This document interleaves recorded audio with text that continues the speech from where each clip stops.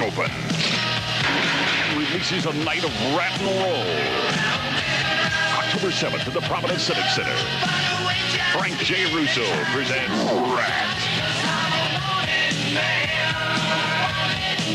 Special guest Bon Jovi. Tickets now at the Civic Center box office. All Ticketron locations are charged through Teletron. 1-800-382-8080. October 7th, Providence Civic Center. Ratt. Right from the start, you put an arrow through my heart. Round and round. Yeah. God damn, they don't make them like they used to. Fucking 80s, man. Best shit ever.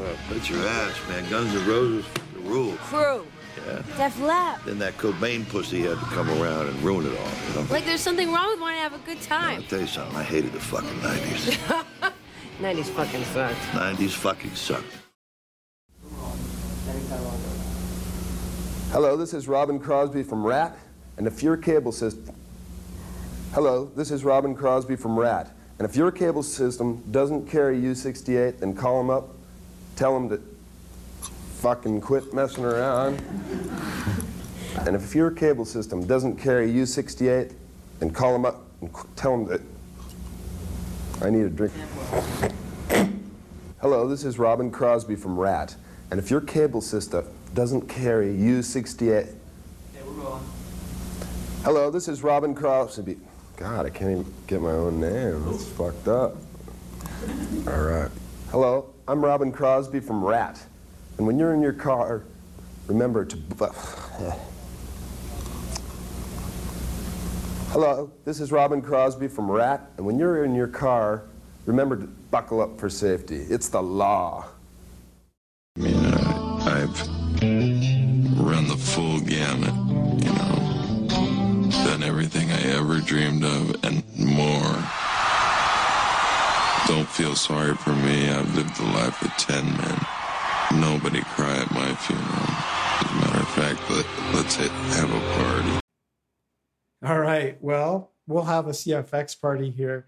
That was Robin Crosby from Ratt, if you weren't aware, having some trouble with public service announcements and then talking about, his imminent death from AIDS and related syndrome. So there you go. This is episode 40.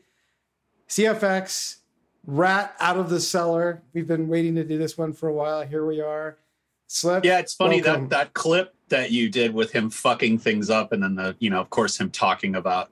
I think is that from Behind the Music? Yeah, something like that. So that is when he weighed like 400 pounds, and he had, was almost going to die at that point, which we'll talk about in the history a little bit. But that's pretty much captures why it's called Out of the Cellar and not just Ratt as a whole. Yeah.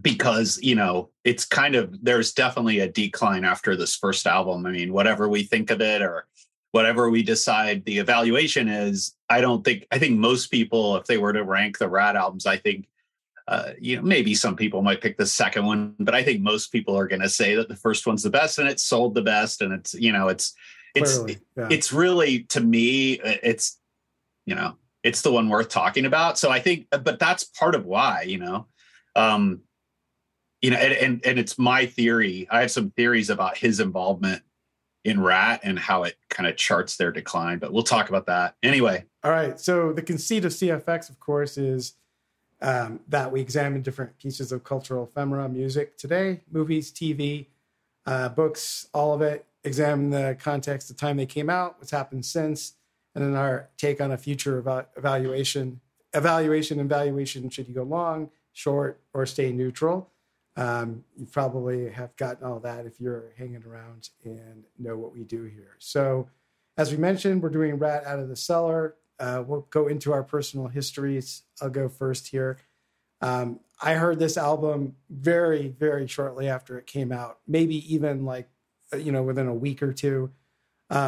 I knew of Ratt actually before their first album had come out. They had an EP, and one of the songs from that EP is a song called "You Think You're Tough," and we'll talk about that more in a little bit. And it was played a lot on KMET, one of the rock metal stations in LA that we've talked about in the past on this show quite a bit. I had a friend who had that EP. I remember the cover very distinctly with the legs of the stocking with the rats around it. And, it was definitely something that was played around amongst people. I never had it, though. When Out of the Cellar came out, I got it soon after it came out. I actually had the album, not the tape or CDs weren't a thing then, but I definitely had the album, and I listened to it a lot at the time it came out. I eventually, got the second album and wound up with all 4 of their first albums on CD. Which I think you'll talk about in your personal history as well, Slip. I liked Invasion of Your Privacy, the second album. You just mentioned some people like that more. I liked it more for a while, though in retrospect, it's not as good as Out of the Cellar for sure. But I very much liked the song Lay It Down. It may be my second favorite, Ratt song after Round and Round, which we'll talk about. But I also liked You're in Love. And those are 2 great songs. The rest of the album is not as good. And then their later albums have their moments for sure. Slip of the Lip, Body Talker, okay. But Dance is terrible. Way Cool Jr.'s okay. Not my favorite. I like the song I Want a Woman. I like the music on it, but the lyrics, I'll talk about the lyrics that I think are amusing here because we're not going to talk about this album, but there's a lyric in that song where it says, I take you up north and then you want to go south. You're just leaving another bad taste in my mouth. Yeah. Gross. Yeah, exactly. Yeah. I think, you could talk about the lyrics of, as to whether these lyrics or any of the lyrics are good or make sense. I think they're interesting on Out of the Cellar, but you could talk about the comparison between Out of the Cellar and the other albums. Cause I think they definitely, Out of the Cellar is different subject matter than the other albums. I mean, it seems like sex just takes over, which we'll talk about. And I think, that lyric, God. And if you remember the video for I Want a Woman, it's got these little girls dressed up. It's weird. Yeah, it is. They have like these teenage girls dressed up as metal girls. And it's kind of like, I mean, the lyric is I want a woman, not some little girl. So it's kind of playing on that, but it's a little creepy to me. Yeah. But great song. One of their better later songs for sure. So catchy. I agree. And, lastly, I've never seen them live, actually. I've had friends who saw them. I had one friend of mine in high school saw them on the dancing tour. Their third, I think it's their third album. I think I was a senior in high school, and when he saw that, and he said that they sucked actually, but he also he's one of the guys I went with to see Motley Crue, Girls, which we talked about at length that tour during our Motley episode. And he said Ratt were definitely better than that. So they couldn't have been, I mean, admittedly, that Motley Crue show was, like I said, the worst show I've ever seen. They were so incompetent. But he said Ratt were pretty bad, and they didn't sound good at all. And like Stephen Pearcy just was kind of all over the place. He couldn't sing. He seemed disinterested. In performing even at times, and there's just a lot of noise, he said. So anyway, that's and since lastly, since that time, I've had those albums. I've listened to them on occasion. I wouldn't say I've listened to the albums all the way through. I've made playlists and I've put some of the songs we were just talking about on playlists.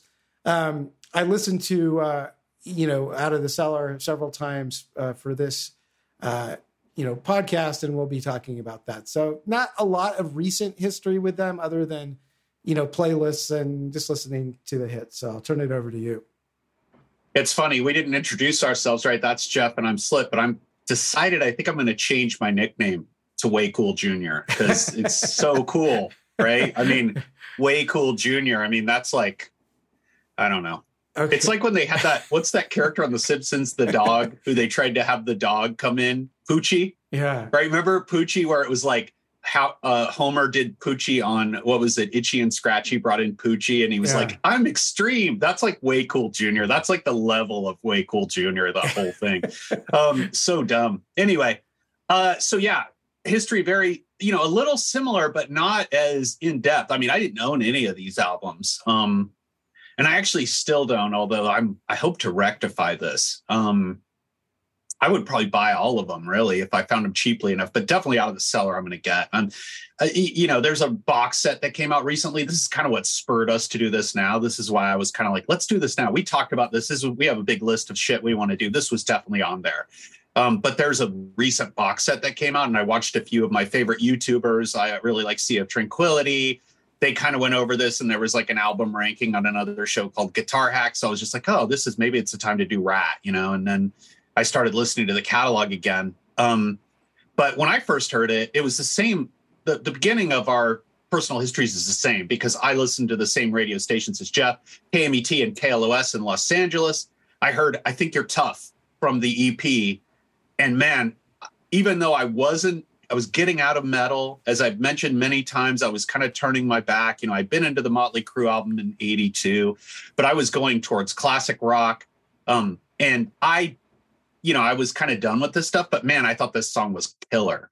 It was so hooky and just so heavy. I mean, I think we'll talk about how even though Ratt is hair metal in looks, like the first few Ratt albums are pretty fucking heavy rock. I mean, they're pretty, the guitar pretty much sound metal. is outstanding, I have to say. Yeah, their guitar tone is incredible on these first few. And I Think You're Tough. It's kind of analogous to in a way to Too Fast for Love, because it's such a heavy, heavy song. And I remember hearing that. I never had heard Tell the World, even though we'll talk about that.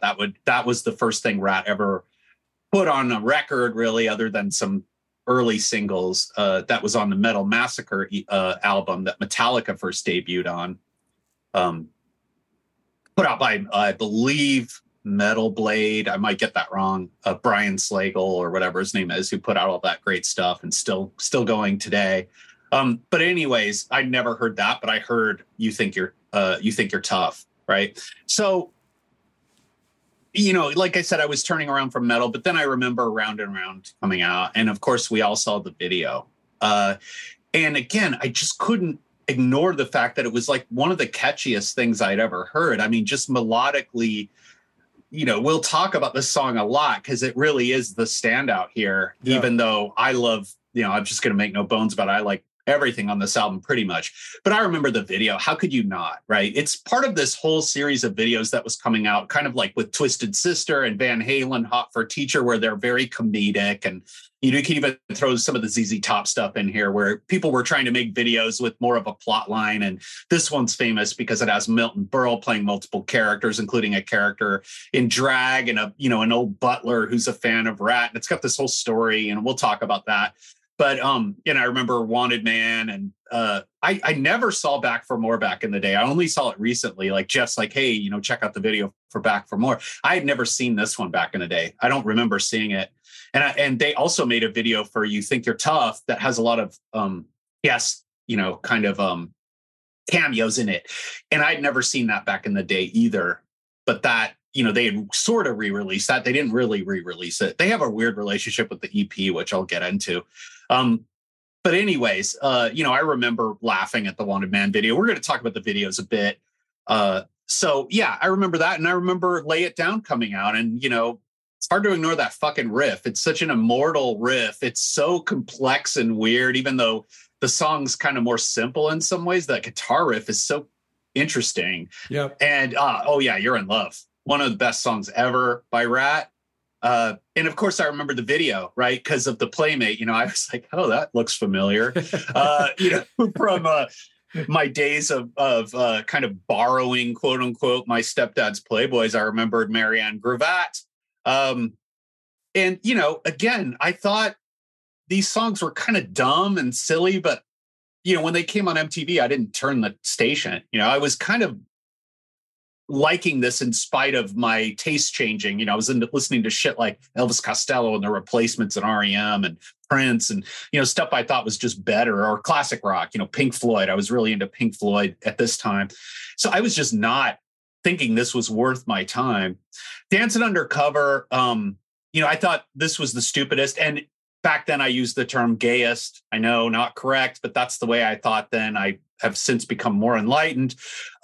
Title for an album ever. And the fact that they just had these black and white photos of them. It's funny though, because Prince had come out with a song called Dancing Undercover. I would have thought it was fine. So I don't know why I was so biased against Ratt, but I don't remember paying attention to any of these videos at the time. Well, Stephen Pearcy and Prince shopped at the same stores, maybe to different effects. Oh yeah, I mean, we'll talk about that. Pearcy, he looks like Prince, kind of. He's got that kind of sweep of the hair is similar to what Prince was doing. Reach for the Sky. I just remember Way Cool Jr. and thinking, God, this is the dumbest thing ever. That's about it for my history with Ratt before I kind of met Jeff. The one other thing I will say in college is one of the first people I met is my good friend Dennis. Jeff knows him as well. And Dennis was into Ratt. He was into Ratt and Def Leppard because of the melodicism involved. He was one of the first people I knew who had Hysteria, actually. And this was when Hysteria, they'd just come out with Women and it wasn't selling well, because Hysteria was a slow builder and then it became eventually just this blockbuster, one of the biggest selling albums of all time. But I remember him being into it and like playing me Animal for the first time and, talking about how melodic it was and how he was surprised that it wasn't doing well. But he had talked about Ratt because he loved Ratt because, again, they're so melodic, which we'll talk about. He had seen them and he talked about how Stephen Pearcy's banter was so gross. Because it was all about the women in the audience. Something we'll address.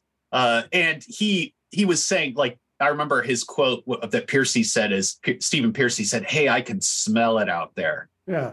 He was taking notes from the Paul Stanley playbook of stage banter. Yeah, again, another person he kind of resembles, right? Like you pointed out to me before. And then, of course, once I met Jeff, he had all these records. Jeff had a lot of this kind of genre. He had all the Motley Crue and this stuff. And I was kind of turning my nose up at this, but at the same time, I was kind of curious because I was like, I remember some of these songs like You're in Love and Lay It Down and especially Round and Round. I remember how catchy they were. So I made a little tape compilation of this stuff. That's when I first heard I Want a Woman and I just played it over and over again. It's so catchy to me. But again, I didn't really listen to Out of the Cellar in depth. I just kind of plucked out the hits, Back for More, Wanted Man, Round and Round.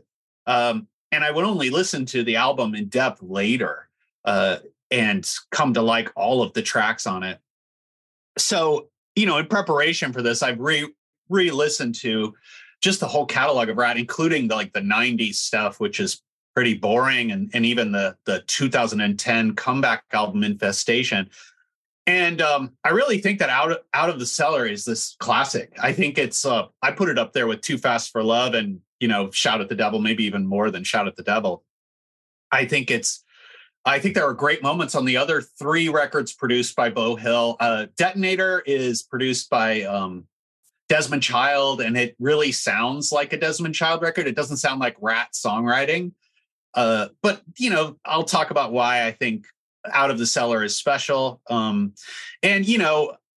I listened to some of the other Perry stuff, some of the early Mickey Ratt stuff, which we'll talk about in the history, but I just really didn't think, I really didn't think much of the other stuff besides a few moments.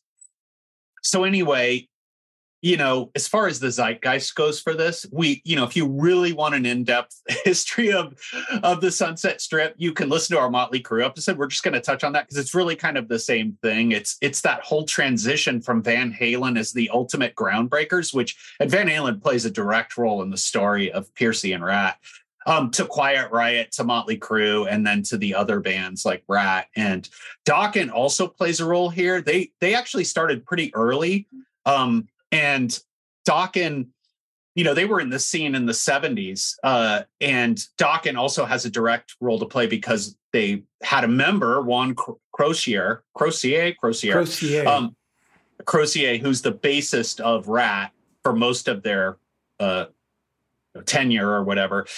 He was a member of Dokken kind of at the same time. He couldn't really break away from Dokken. He was kind of hedging his bets. It sounded like chains. Couldn't break the chains. That's right. And then there's this whole San Diego scene too. that included, members of Rough Cut, who would also be members of Mickey Ratt and Ratt, and then also Jakey Lee, who would be a member of Mickey Ratt for a time and would go later to play with Ozzy and with Badlands. But I think as far as the zeitgeist, the influences, it's, I didn't mention this in my personal history, but in preparation for this, I did listen to Stephen Pearcy's audiobook of his book, Sex, Drugs, Rat, and Roll, that was written in like 2011, I believe.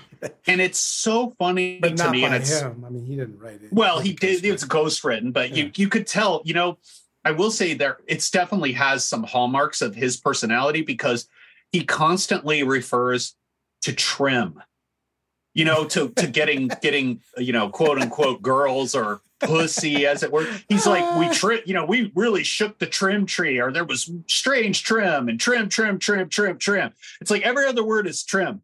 And it seems like, and I'll have some things to say in my eval about guys that get into music just to get girls and don't care as much about the music and how that affects their output, because he rarely talks about his influences. I'll talk about a little bit of their influences in a minute, but I just want to talk a little bit about the context. So the other context is new wave of British heavy metal, because I think when hair metal first started out, as we talked about with Motley Crue and maybe with Dokken and maybe with Ratt, it was a lot heavier than it would become. Bands like Poison are really just like we talked about, the Bay City Rollers. It's very light pop.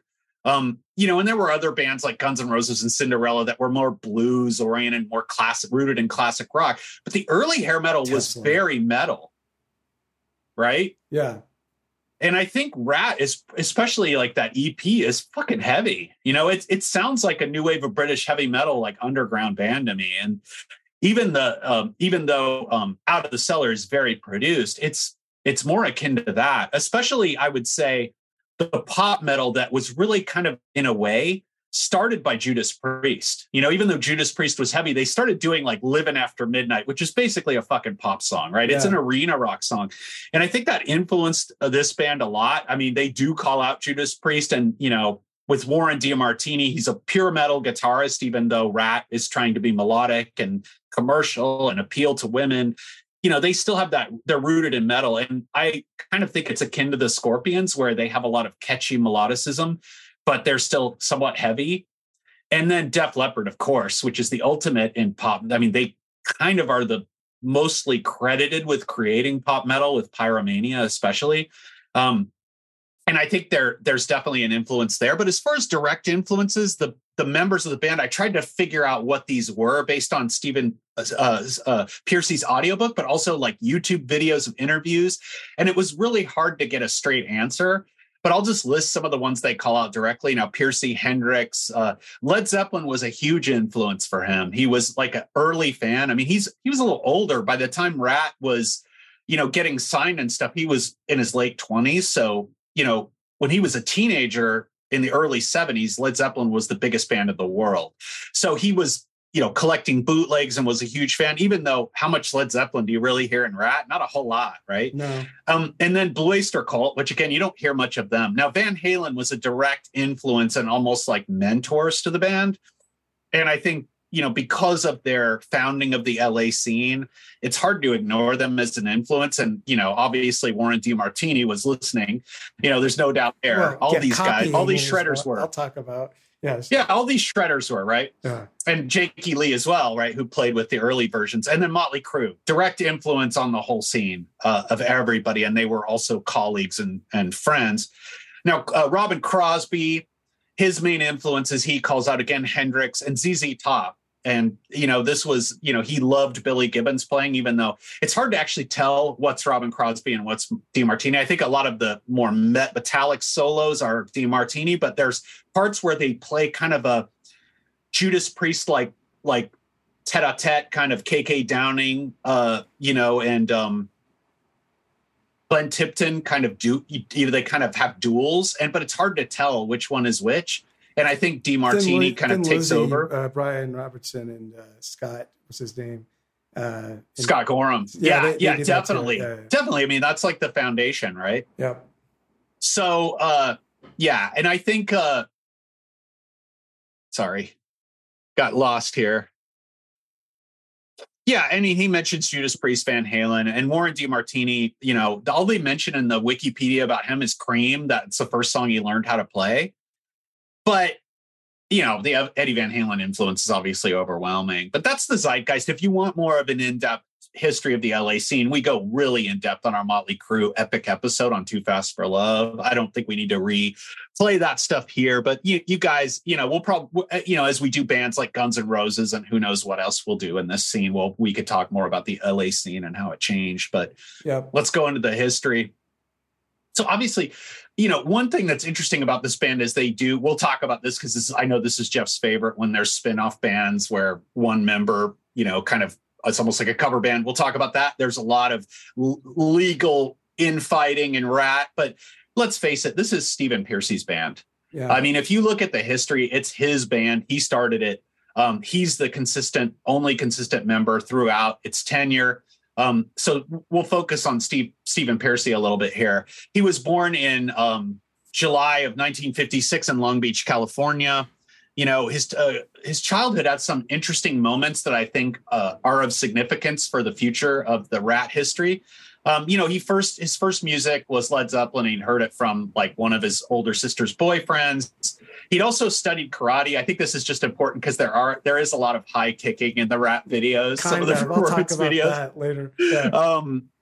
And it's also important because his dad was a junkie who actually died when he was like in his early teens from heroin. So that will come to play a part. He was also into, before he was really into music, he was into Top Fuel racing, and he worked actually in a pit crew for a local racer when he was 14. And Top Fuel is now his vanity record label he has, so he named it that. So he's always been into racing. He moved to his family moved to San Diego at about this time, and right after he moved, he got into this massive bike accident, so bad that his legs were shattered, and he was in the hospital for 6 months, which is nuts. And he, of course, was on morphine a lot of the time, and he would supplement his morphine with weed, and weed would be something he would be completely addicted to, and later heroin. So I think that's significant. But most importantly, this is where he first learned how to play guitar. And we'll talk about his guitar skills in a bit. Right. And interestingly enough, he also went to, for a brief time, he went to Claremont High School, which we talked about in our episode 20, Fast Times at Ridgemont High, because that was the high school that inspired Cameron Crowe's book and film, Fast Times at Ridgemont High. Yep. So, but he quickly took the GED because he was kind of hobbling around on crutches, and he kind of just asked his mom if he could just quit. He didn't really give a shit about school anyway. So his music career started around this time. He joined a band called Fire Dome in 1973, which included two other figures that would be minor LA Sunset Strip figures, Chris Hager, who would later go on to play in Rough Cut, and Tommy Asakawa, who would play not only with Robin Crosby and a few San Diego bands, but another band called Warrior that released one kind of, I think, kind of vanity press record in the 80s. They didn't really do anything, but they then changed their name. Pearcy, you know, using his wit, came up with the brilliant Crystal Pistol. Spelled Pystal.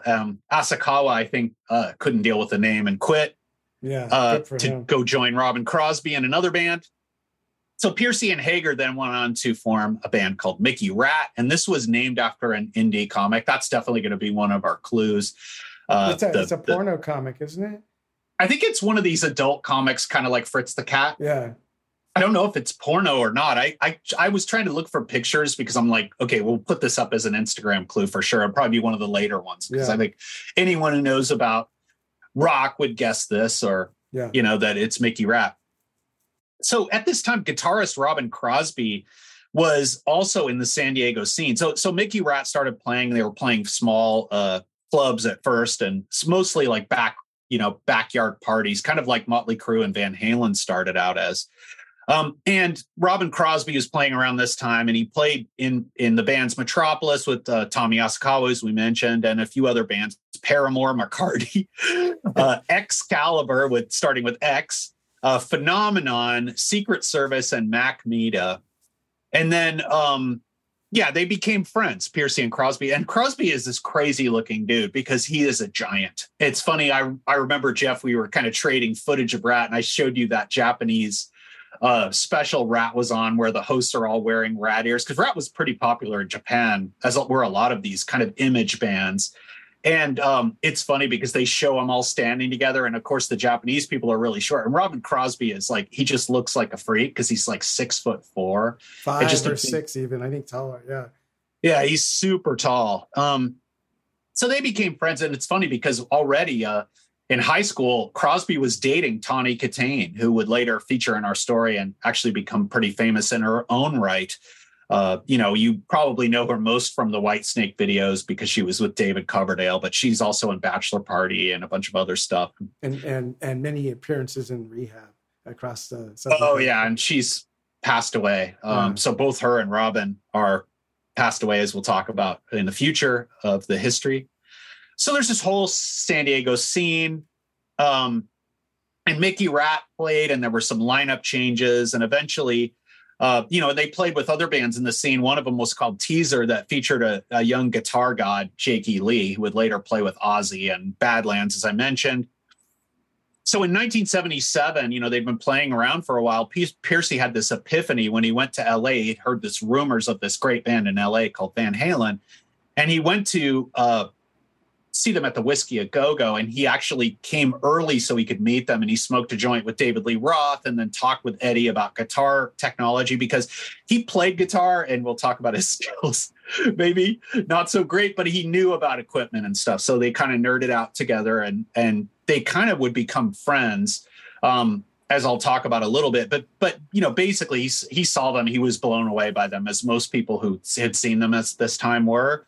And he was kind of pushing Chris Hager and the other guys in Mickey Ratt to relocate to the Sunset Strip. At any rate, so Mickey Ratt would go through various lineup changes. Eventually, Jakey Lee would join them. Chris Hager was there. He would later join Rough Cut. A bunch of guys, Bob DeLillis and bassist Tim Garcia and Dave Jellison, drummers John Turner and Bob Eisenberg. It's so funny, these early LA bands, they just swapped members. And, even though this is still San Diego, and you can actually find some Mickey Ratt stuff on YouTube. It's pretty rough sounding, but you can kind of hear the beginnings, and some of the songs you'll recognize from being in Ratt, because they did, maintain some of these songs when they transitioned to Ratt.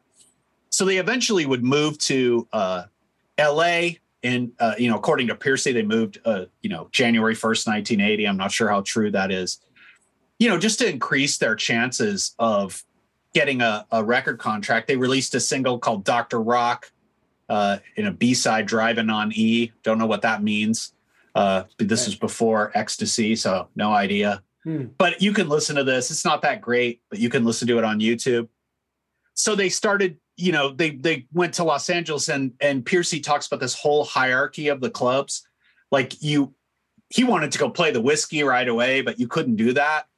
So he played, the lowest rung of the clubs was Gazzarri's, which we mentioned in our Motley Crue episode. And obviously, if we do a Van Halen episode, which is bound to happen, we'll talk about it then as well, because that's where Van Halen got their start. Then the Roxy as the next tier, then the Troubadour, and finally at the top was the Whiskey A Go-Go. So Mickey Ratt obviously started playing like weeknights at Gazzarri's. And in 1981, the band shortened its name to Ratt, spelled R-A-T-T, and Piercy created a logo, which I think is a pretty cool logo. It's actually pretty iconic. But Hager and their bassist at the time, Matt Thor, ended up quitting, and then eventually the whole band quit. So it was just Piercy. And that's when Robin Crosby finally, who had also relocated to LA and was playing with bands, had joined the band. They were able to find a guitarist through Jakey Lee named Warren DeMartini, who was also from San Diego. He's playing in a band called Plague. And he actually lived with Jakey Lee for a short time, who taught him how to play all the songs of Mickey Ratt and Ratt. So Ratt would recruit bassist Gene Hunter, who was also from Jakey Lee's band Teaser, and drummer Kurt Meyer. to record a song called Tell the World, which would later appear on the Ratt EP. And this was featured on the first Metal Massacre compilation that also was the first thing to feature Metallica. The song Hit the Lights was on there. And so they were able to get a pretty established drummer in Bobby Blotzer. He was playing with this guitarist, Vic Vergiat. I've never heard his stuff, but he had been playing for a while. And then bassist Juan Crocier, who was actually playing with Dokken, and he continued to kind of moonlight with Dokken and Ratt. He would play in between the bands. He was kind of hedging his bets, as we mentioned before. He was a really experienced bass player. So the band was pretty musically solid. I mean, a lot of good musicians. And they had, started rising up in the LA scene. And Stephen Pearcy tells a lot of gross stories in this book. And one of them is how he got the band to be able to play at the Whiskey. Finally, he basically would go see this woman who was the manager, and he played her the tape. But then she insisted that he allow her to give him blowjobs in order to play. So I guess Stephen Pearcy was just so hot. I mean, I guess he is. He did get a lot of women or whatever. But it's like, this is just so disgusting. Like, there's this whole quid pro quo where I guess she. And of course, pleasuring her was not involved at all, And he was just talking about how this was so terrible to him or whatever. Uh-huh. Another story is that Wendy Dio, who we talked about in our Dio episode, Dio's wife, was trying to expand her management career beyond just the band. Dio was trying to manage bands. And so she wanted to manage Ratt. And she had loaned them some money. But I guess, according to Stephen Pearcy, he had to go out with her. Like, she took him to a play and was like trying to give her blowjobs, or she was trying to have an affair with him, and he was like no way and whatever. Mm-hmm. High quality person. Yeah, so she supposedly came with a bodyguard and tried to get him to give her money, but then the whole members of Ratt kind of intimidated the bodyguard, like in Wanted Man. Oh, dude, we'll talk about it. They're a gang, dude. The Ratt gang. Yeah. It's your neck, brother. Yeah. Well, I could see how Robin Crosby might be intimidating. Yeah. But I don't know about the others. So anyway, they at this time they started coming up with an image, right? Because they saw how Motley Crue had this incredible image. Although Motley Crue was very metal at this time, they were completely leathered out. They wouldn't kind of become glammier. But Ratt was one of the first bands, I think, to take that kind of scarf, that Steven Tyler, Aerosmith scarf kind of glam image and really play it up. And they decided to come up with this image they called either cement pirates or new wave swashbucklers. Mm-hmm. And it's funny because you can find pictures of Robin Crosby wearing the total Seinfeld puffy shirt during this time, dude. They look, you can see early images of Ratt like on stage, and their outfits are fucking ridiculous. I think this is when Stephen Pearcy got his Prince image. Yeah. Maybe even before Prince was well known. He had like that bandana, and he had the kind of hair off to the side, and then he was wearing kind of gauzy shirts and, high boots and stuff. I think they were influenced a little bit by Adam and the Ants, and Stephen Pearcy also was a huge fan of Duran Duran. Yeah. And especially if you watch Planet Earth, the Neuromantic and Ratt image isn't that different. It's kind of close. He's wearing a puffy shirt. Pearcy is in like I think the Lay It Down. Yeah. At any rate, so in July of 1983, Ratt had started playing bigger and bigger venues. They were starting to get noticed around town. And Ratt, around 1983, they had met Marshall Berle, who was Milton Berle, comedian Milton Berle's nephew. And he had a production company called Time Coast Music, and he signed as their manager, right? And they also signed to his label to produce an EP, and that's when we get the Ratt EP. And this EP was released in mid-1983, and it immediately generated a buzz, and it ended up selling 300,000 copies. Also got radio play. I think this EP is fucking amazing. It's really good. I mean, the standout tracks like Back for More and You Think You're Tough, and another one called Sweet Cheater, which is really heavy, are really great. And it's kind of more like new wave of British heavy metal. I think it's very metal. And famously, the cover photo is actually of Robin Crosby's girlfriend, Tawny Kitane's leg. She was moved to LA as well with him, and she was becoming a model and kind of getting a lot of work because of her looks. And cover photographer Neil Zlauzower, who would also do the covers for Out of the Cellar, which we'll talk about, and then Invasion of Your Privacy. He had this idea of throwing live rats at her legs, and that's the cover. There are actually real rats on her legs, and it's just her legs, right? Also, we should note that the European version of the EP actually also featured an early version of You're in Trouble. The American version didn't have that. It was just 6 songs. And we also mentioned that You Think You're Tough got regular airplay on KLS and KMET. I think we should play this song. Let's play a clip from this.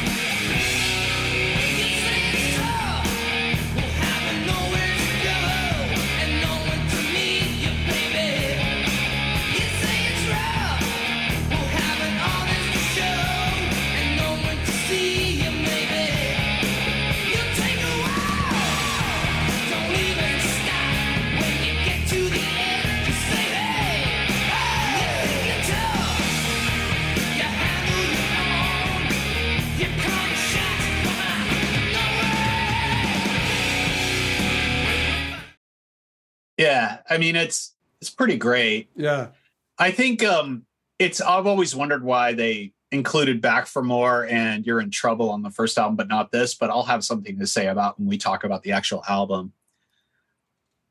So on the strength of this, they actually got signed to Atlantic Records. And, you know, we'll talk more about the detail. So they recorded an album called Out of the Cellar, right? So we'll talk more about this album in detail when we go over the songs. We're going to do kind of a walkthrough of this, where we go over the songs and we kind of give our thoughts on the songs and we talk a little bit more about how they were made. But, you know, the material used was a mixture of Mickey Ratt, especially some old Robin Crosby songs that Ratt had included that were from his previous bands. And then a couple of newer tracks. But we should go over the personnel on the album. So by this time, it was Stephen Pearcy on lead vocals, Robin Crosby on lead and rhythm guitar. And again, which leads are his are hard to say.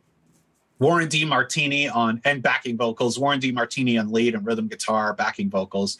Ron Crochet on bass guitar and doing the majority of the backing vocals, actually. He was really known for being a great backup singer. And then Bobby Blotzer on drums. And so this was the personnel. The recording, you know, again, we'll go into a little more detail on individual songs with this. But basically, the band originally wanted producer Tom Allom, who was really well known. He had just produced British Steel for Judas Priest, as well as Unleashed in the East, which is Unleashed in the East is one of those albums that is kind of like Alive 2, where it's really unleashed in the studio. So we could say he did quite a bit, and it's a classic. So he did quite a bit on that. Def Leppard's On Through the Night. And he'd also had a very distinguished career as a sound engineer on tons of albums in the 70s. You can look this up, and most notably the first 3 Sabbath albums. So they wanted him, but Doug Morris, head of Atlantic Records, insisted that they use Beau Hill, who had almost no experience. If you look at his experience, he had almost none. And the band was really skeptical of him and any of the ideas he had. And we'll talk about that specifically when it comes to the album's most significant song, Round and Round. But, you know, I think he did a fantastic job. This is a great production work. It's not quite like Mutt Lange level of epicness, but I think it's about as good as it could be. He really proved himself. He made them sound as good as they were ever going to sound. Let's put it that way. Yeah, he really did. And especially with something like Pearcy's vocals, where, you know, we talk about how if you listen to Ratt live footage, he did not have a lot of vocal power. He has a cool sound, as we'll talk about, a very unique sounding voice, but he's not like this operatic singer. He's not a real singer in a way. Yeah. And so in a lot of ways, he's not a real singer. He just has a good sound. I agree. And I think he owes a lot of that to Beau Hill. Yeah. He must, right? Listen to this album and listen to the live stuff, and you'll see. Sure. Or even the later Ratt stuff. So he really came to like Robin Crosby a lot. I think most people who ran into Crosby, even though Crosby was a crazy, addictive personality and would get more and more into drugs, as we'll talk about as the history goes on. Most people said he was just this great guy, and he really enjoyed working with Crosby. He said that Bobby Blotzer was the worst person to work with. He said he described him as very difficult, in quotes, and my least favorite guy to spend any time with. Wow. Blotzer was just sounds like a dick, and we'll talk about that more. The budget for the album was $125K. It took about a month to record the album. It was Hill engineered the album, mixed it, did all of that, mostly at Sound City, and he was using the board that Dave Grohl now owns that's in the Sound City documentary, and Ratt's in that documentary as well. And we at this point like to introduce Dave Grohl joining the podcast because he's going to oh, no, just kidding. But he probably would because he's exactly. About, Questlove could talk about Bobby Blotzer's contribution, right? Yeah. Actually, they both could. And it's interesting because, as I mentioned, Juan Crocier did the backup vocals, but also Beau Hill did a lot of the backup vocals too. So he really jumped in. The cover photo, again, we have Neil Zlauzower again. And this one is, of course, a full body shot of Tawny Katane kind of as this predatory sex rat crawling across the cellar. Kind of an iconic cover.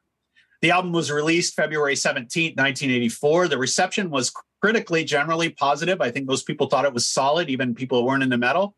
It would eventually become Ratt's biggest selling album, 3 times platinum, number 7 on the Billboard charts. The album had 4 singles, Round and Round, which was a number 12 hit, and number 4 on the mainstream rock chart and number 4 on the Canadian chart. Back for More was number 27 on the main rock chart. Wanted Man actually was number 87 on Billboard and number 38 on main rock. And The Lack of Communication was released. It didn't chart. And there were videos for the first 3 songs. And we'll talk about the videos when we talk about the songs, because we got to jump into some of these videos because they're pretty noteworthy. Now, before we get into the album, let's just do a quick overview of the post history. So 84 tour. I mean, Stephen Pearcy talks a lot about the touring, and it's almost all about sex, drugs. He was drinking and heavily.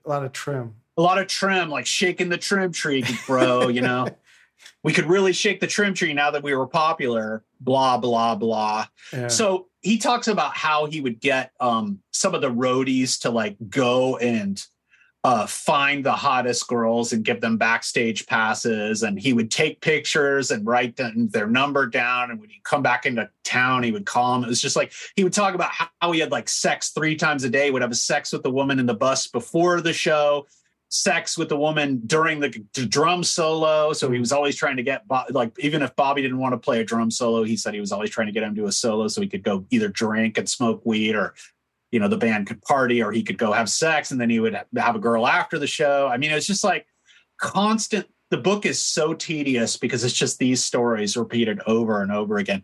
Very little about like, oh, well, how did we come up with the lyrics for Wanted Man or whatever? Nothing about that. How did we come up with this guitar part or this vocal melody? Almost nothing about that. Yeah, it shows you, to your point about the emphasis of music in the whole thing. And I think, like you also said before, once you've heard one of these stories about like groupies or these metal sluts or whatever, like you've heard them all. And we've already heard all these stories. We already heard it with Motley Crue. We already heard it with Led Zeppelin, frankly. Like they're not that interesting. Yeah. And it's like, it becomes like almost like an obligatory thing they have to do, like a job. And it seems like it's tiring and tedious, and being on the road, it seems really tedious. Terrible. But I think actually these constant dopamine thrills with drugs and sex, it just probably gets boring after a while. It just would see, and just, it just seems kind of gross. And I don't know, there's some more story. I'm not sure I'm going to tell this one story because it's so bad. I feel weird about even talking about it, but we'll get to that. That's later in the history. Now you're going to have to tell the story. Oh, I'll tell it. So anyway, They did something weird too. They basically, on the strength of the first album, they re-released the EP. But again, this EP is so hard to find now, and it's not on Spotify. It's on YouTube. But it's weird that they would do this. Like, why not save this song, You Think You're Tough? Like, since they had used the other songs from the EP, why not just save this for the next album? Because it's like, part of it, I think, is because it doesn't really sound like what they were turning into, and it wouldn't really fit. But they released this video of "You Think You're Tough" and re-released the EP. And during this time, of course, Crosby got money. He bought his mom and him matching Porsches. I'm not Crosby, sorry, Piercy got money. He bought his mom and himself matching Porsches, and he bought a home in Laurel Canyon. And that's where Eddie Van Halen lived with his wife, Valerie Bertinelli. And they got reacquainted. And I guess this story, Piercy said he would keep vodka at his place for Eddie, and Eddie would ride a little moped over and just drink because Valerie didn't want him drinking. Yeah. Yeah, we know he drank heavily. Yeah. Probably think he was true. Smoking at that time too? Cigarettes? Yeah, he was a heavy smoker. Yeah, I mean, when I saw he was like Rod Serling, in terms of smoking. Well, when I saw him play in 1997 with Van Halen Mach 3, which was so bad, although he was still great on guitar, he looked awful. Yeah. He was like just wasting away, and he had like a cigarette in like his guitar nut. He would just pull the cigarette and smoke and just do the greatest solo you ever heard. At any rate, Crosby at this time was really going nuts. He'd started doing heroin and just partying all the time. He was still kind of showing up for practice and stuff at this time. It didn't quite get to the point it would. Piercy was doing a lot of weed and alcohol and started doing cocaine. They went into the studio and again with Beau Hill and recorded their second album, Invasion of Your Privacy. This was released in 1985. I mentioned Marianne Gravatt. She's on the album cover. Again, Slowzauer did this photo. The album was also a success, 2 times platinum. Again, number 7 on the charts. The first single, Lay It Down, was a top 40 hit, just hitting the top 40 at number 40. You're in Love was not as successful at number 89. And then they had a final single, What You Give Is What You Get, which again, if you listen to this song, What You Give Is What You Get, you'll hear the problem with this album. It's, not quite up to Out of the Cellar. Although there was another one called You Should Know By Now that I think was a natural single. I'm not sure why they didn't release it. Videos for Lay It Down, again, this video is another kind of starts out goofy with a kid's party and a fantasy. And then, of course, we have, basically just a hot woman walking around, Marianne Gravatt. You're in Love, which is more of a performance video. And What You Give Is What You Get, which I didn't watch. I guess there's a video of this. I've never seen it. I don't know if you've seen this one. No, I haven't. I don't think it was I almost. I don't remember it. Yeah. Okay, at the beginning of the episode, we heard an advertisement for this tour. It was the Invasion of Your Privacy tour. They took a young band, up-and-coming band named Bon Jovi, who would totally eclipse almost every other band in their next album. But this was still when they had the minor hit Runaway. They also did a Japan tour, Monsters of Rock Festival at Castle Donington. And this is also at the time where in LA, when they were in LA, Piercy, he had a house in Laurel Canyon, but he also would just stay in hotels all the time because he had so much money. They were just rolling in it. And this is when he said Robin Crosby, who was also at the hotel, would come to his room. And in a kind of repeat of a story we told during the Kiss episode, Robin Crosby would just take a shit in his bathroom. Horrible. I don't know if he read the Paul Stanley book and decided to repeat this. Maybe it's true. Maybe there's just a thing with these alcoholics and drug addicts where they just like to take shits everywhere. I don't know. Horrible. But you can imagine with Crosby being a giant guy that he was, might have been some toilet clogging. Yeah, totally. At any rate,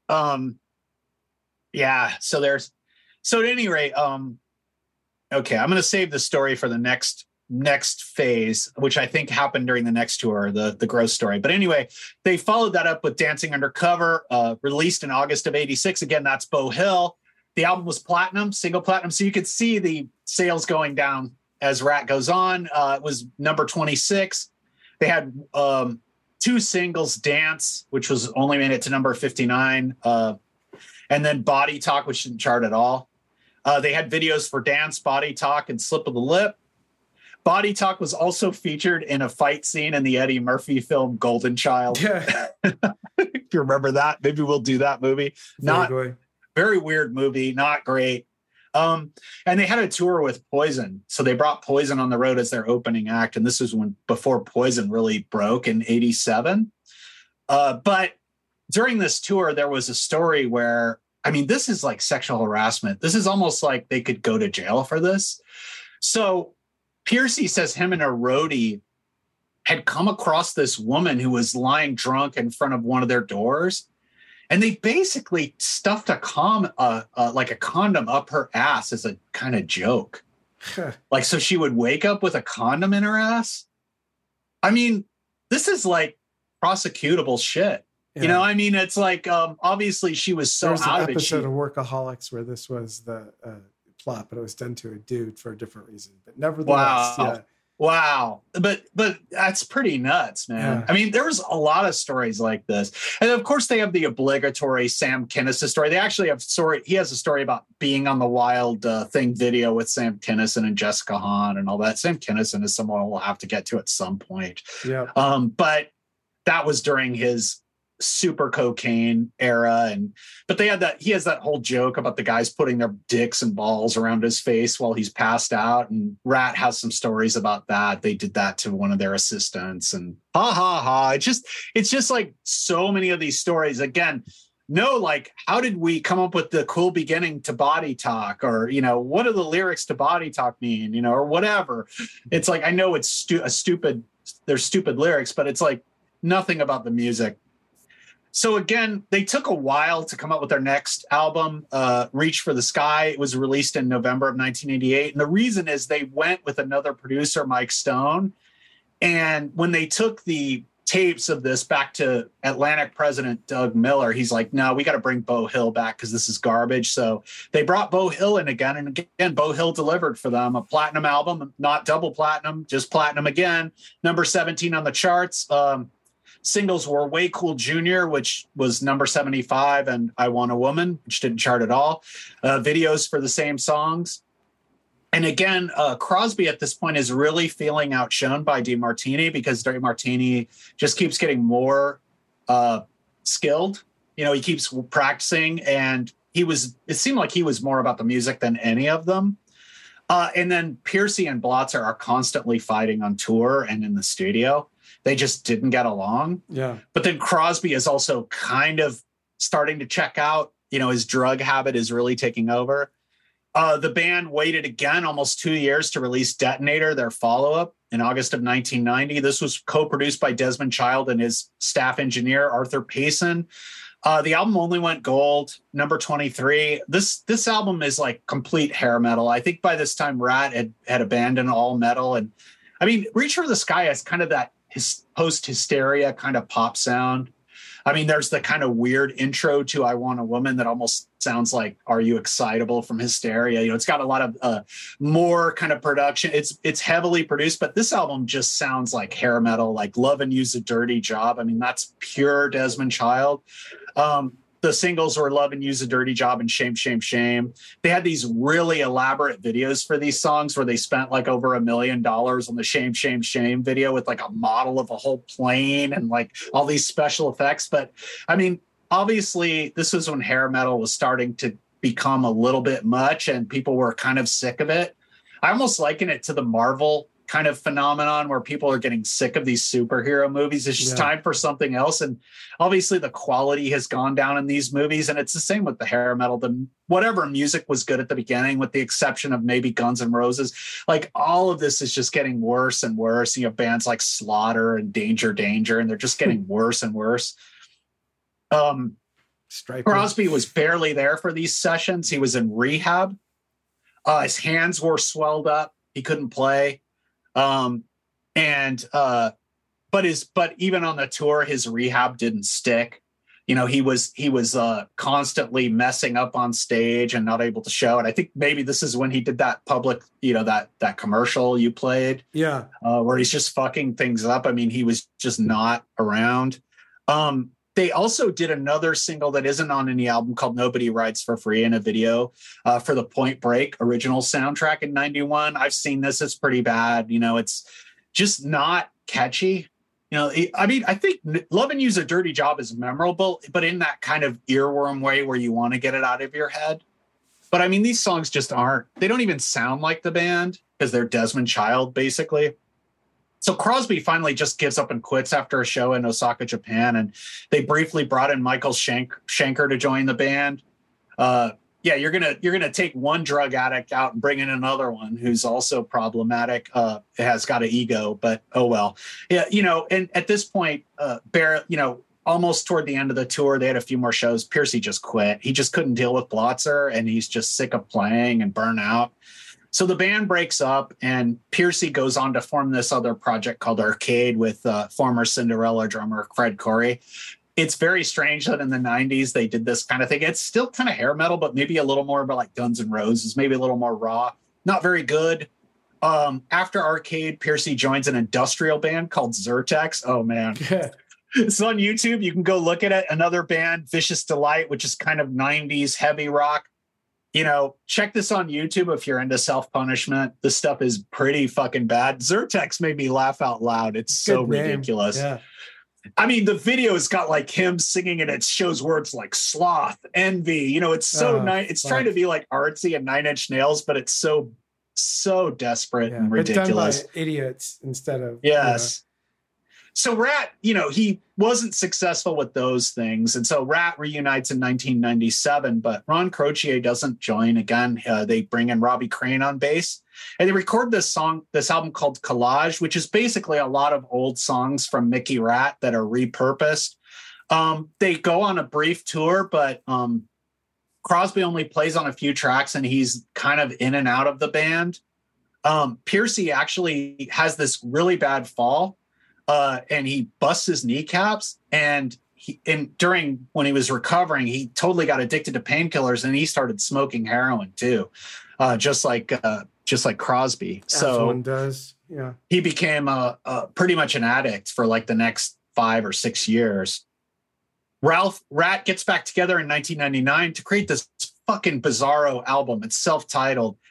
And it is a really weird album. It's almost country sounding. They're trying to get back to blues, but it's almost like if you took Alice in Chains, Garth Brooks, and Cinderella with Gypsy Road and put them together as an album. It's one of these 50-minute slogs, kind of like the Motley Crue self-titled. Only made it to number 169. Okay, then we have Robin Crosby. He's not part of the band at all anymore. He's trying to make music, but he said something was wrong with it. He was addicted to heroin. He had contracted HIV through intravenous drug use. So he had AIDS. But interestingly enough, a lot of people with AIDS become emaciated, but he became huge. He said something was wrong with his pancreas where it was causing him not to metabolize food quite right, or it was like an insulin problem. He had ballooned up to 400 pounds at this time. And he would die in early 2002. Very sad. The band would reunite in the mid-early 2000s, bringing in everyone's favorite replacement guitarist, John Corabi, for a time, and eventually replacing him with Carlos Cavasso, formerly of Quiet Riot. They would get a little notoriety from that hat tip in The Wrestler that we played at the beginning, the great film The Wrestler with Mickey Rourke and Marissa Tomei. Marissa Tomei is always so good in things. She's such a great actress. She's awesome. That's like his best fucking performance too, that movie. She's great. At any rate, Infestation, they got back to record Infestation in 2010.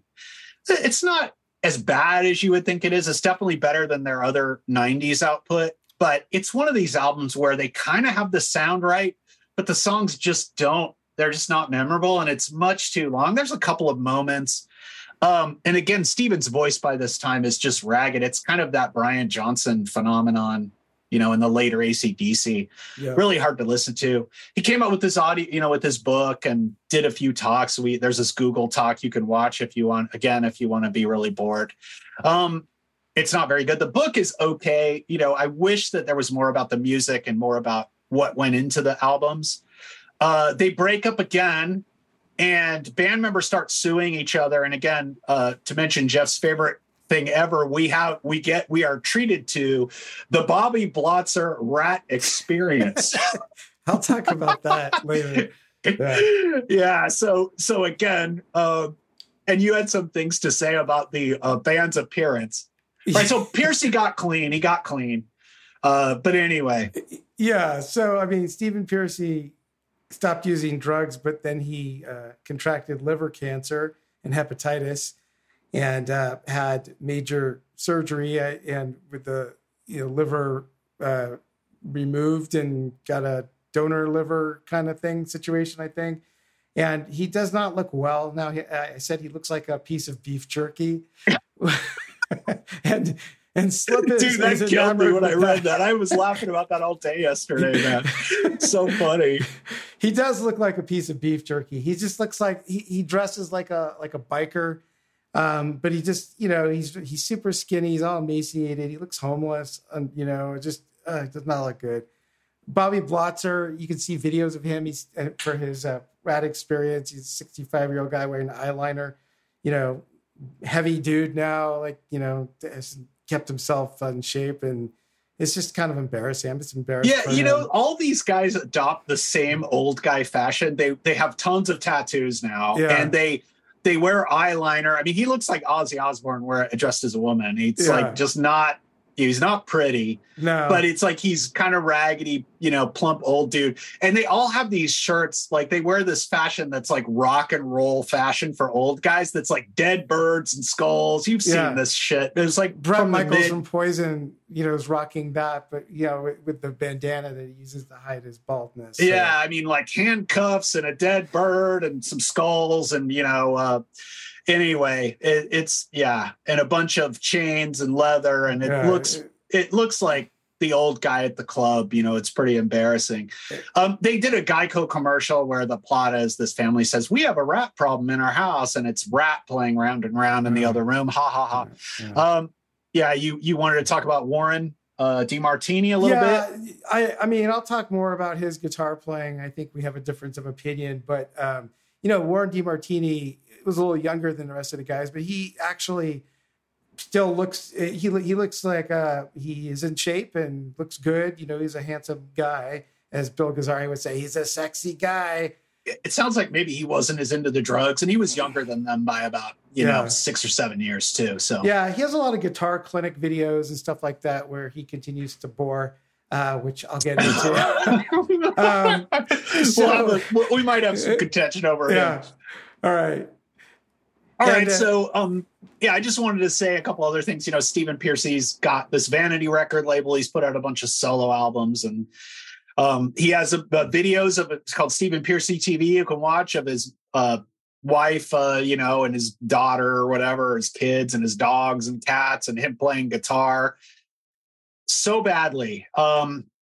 Jeff sent me this one where it was just like he was playing guitar, and it's like he's completely out of tune, and he can't even hold a chord on an acoustic guitar. It sounds like when I try to play guitar, maybe a little better than me, but that's not saying much. Yeah, no, he just seems out of it. I mean, like like I said, he looks like a human piece of beef jerky. He doesn't look like he knows what day it is.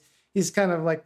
he's been through the ringer. He has, and he looks like... It's amazing he's survived. He's kind of got this Keith Richards resilience. He does. He looks like he's been through the beef renderer and has been dried in a kiln. And that's why he looks like beef jerky. So anyway, as I mentioned at the start of the show, Ratt has just released this massive box set that includes CDs and some... vinyl remixes and stuff. And it's like, wow, this looks pretty cool with all these new vinyls and, everything's remixed. If their discography were better, I would probably go for it. It's really expensive, but it's like, if everything was as good as the first album, I would do it. But unfortunately, as we'll talk about, that's not the case. But the craziest thing, and the thing that pisses me off about this, is the EP is still not fucking there. Yeah, it's ridiculous. That's ridiculous. If you're going to have like a box set of everything, you got to have that EP. It's like critical. So it's just ridiculous.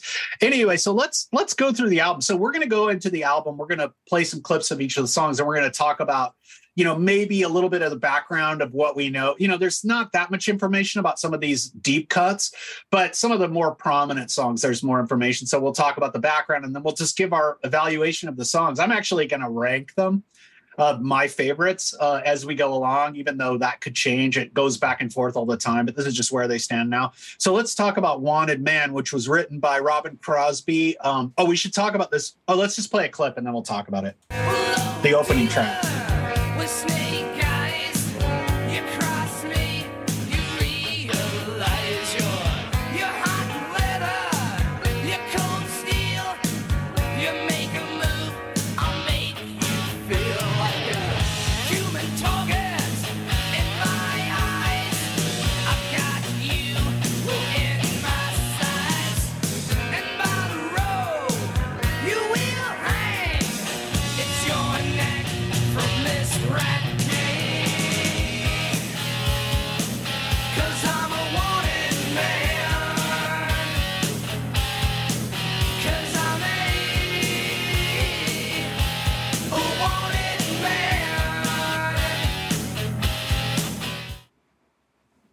There you All go. right, so Wanted Man, the opening track, written by Robin Crosby, Stephen Pearcy, and this other guy named Joey Cristofanelli, who was in the band for like 5 minutes. That goes to show all the kind of confusing lineup changes of the early days of Ratt. Why don't we talk about this? What's your opinion of this? And if you have anything I like to point it. out? It's one of the better songs on this album, I think. It's certainly not my favorite, but it's a good opener. I always liked it. I like it more having rewatched the video, which is hilarious. The video of this is, I think, one of the greatest videos. I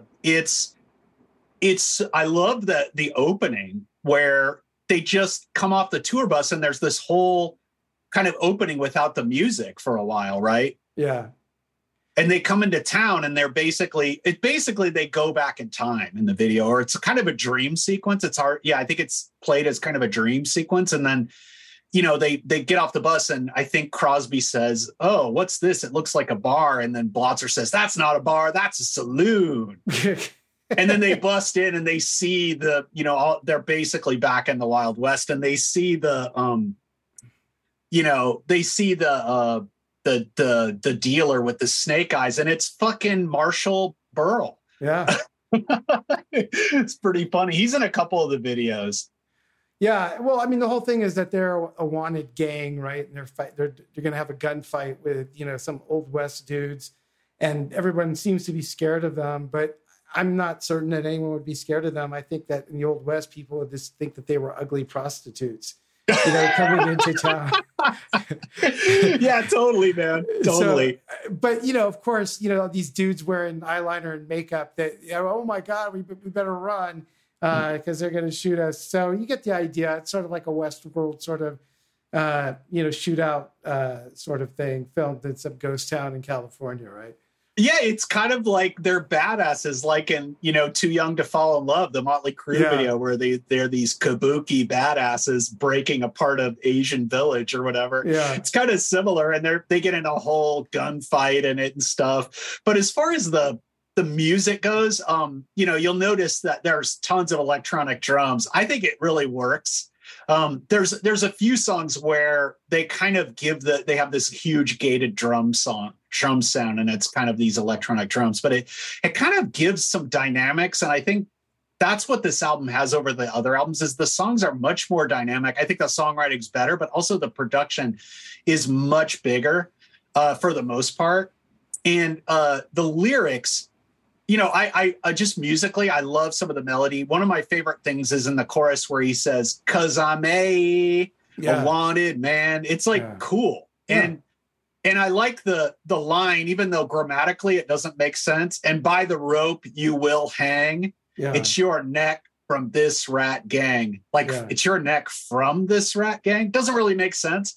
But I think, as we'll talk about, Stephen Pearcy doesn't really care about meaning here. He's kind of just making things. I mean, it means something, but he just is more about how things sound. And trim. And trim, of course. They don't really talk about trim as much on this album as the later ones, but there's some. And then I do love Warren's solo on this. I think it kicks ass, and I love the way that Blotzer accompanies all his solos. I think Blotzer's really good. He's a really solid metal drummer. He puts in these flourishes. But again, I don't know who's playing what, because I know that him and Crosby trade off. But anyway, that's the first song. Let's go into song number 2, "You're in Trouble."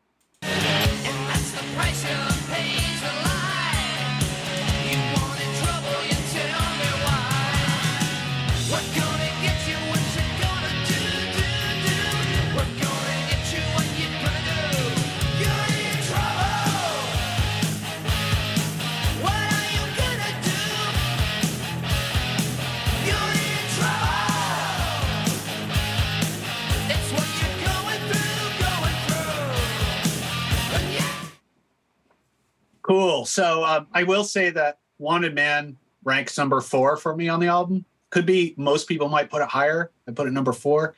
But before I talk about You're in Trouble, let's just talk about, it was written by Robin Crosby again.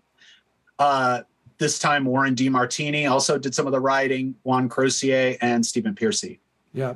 So what's your opinion of this one? I like this one too. It's not my favorite on the album. I don't know if I rank these, but it's okay. Yeah, you don't have to rank them. I just did that. The guitar solo on this one sounds like, Warren DeMartini just was listening to Eddie Van Halen for 4 days and just it sounds like an Eddie Van Halen guitar solo, but not as good. It's a copy of Eddie's style, like all over the place. Which, by the way, I'm not saying, like, if you're going to copy somebody, yeah, that's a great guy to copy.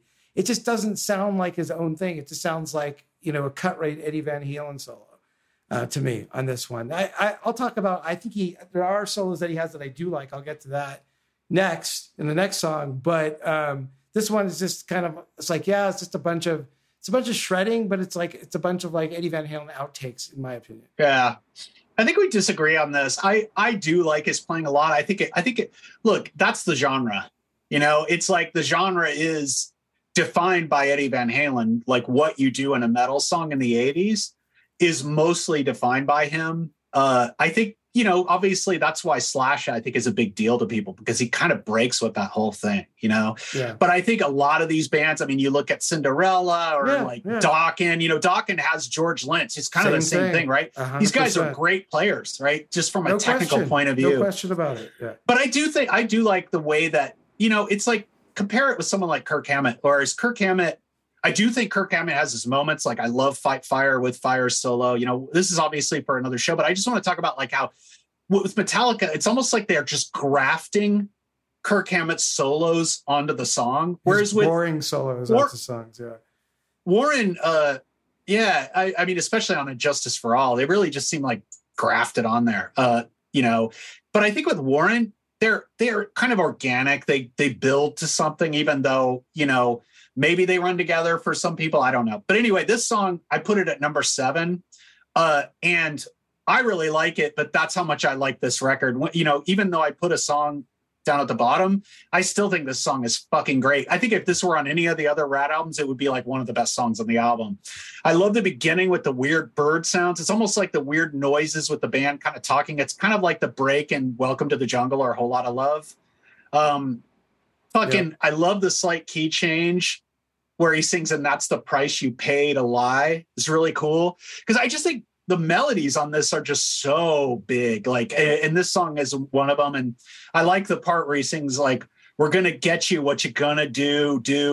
We're going to get you what you're going to do, like really fast. Yeah. Like, I don't know. It's just cool. And then the lyrics again are fucking funny as hell. You're such a teaser. You give me life. I live in jungles and live with knives.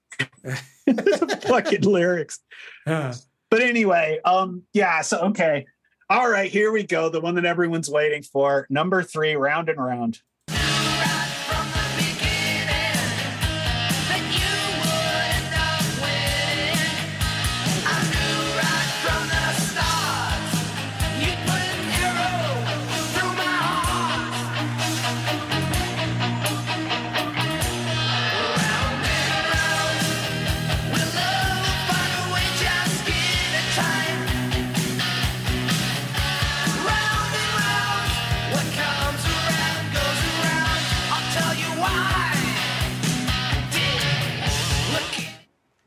All right. Everybody knows this one. I want to talk about this because, the band had written this before the EP, but they thought it was too weak to put on the EP, which is kind of crazy, right? Because, it's their, let's just face it, it might be their greatest song ever. And it's definitely their most famous song. If they're going to be remembered for anything, it's this song. Yeah. But this is where Beau Hill comes in, because after his changes, the band really changed their tune on this one, even though they took a lot of convincing. Let's play that clip from Beau Hill where he talks about this.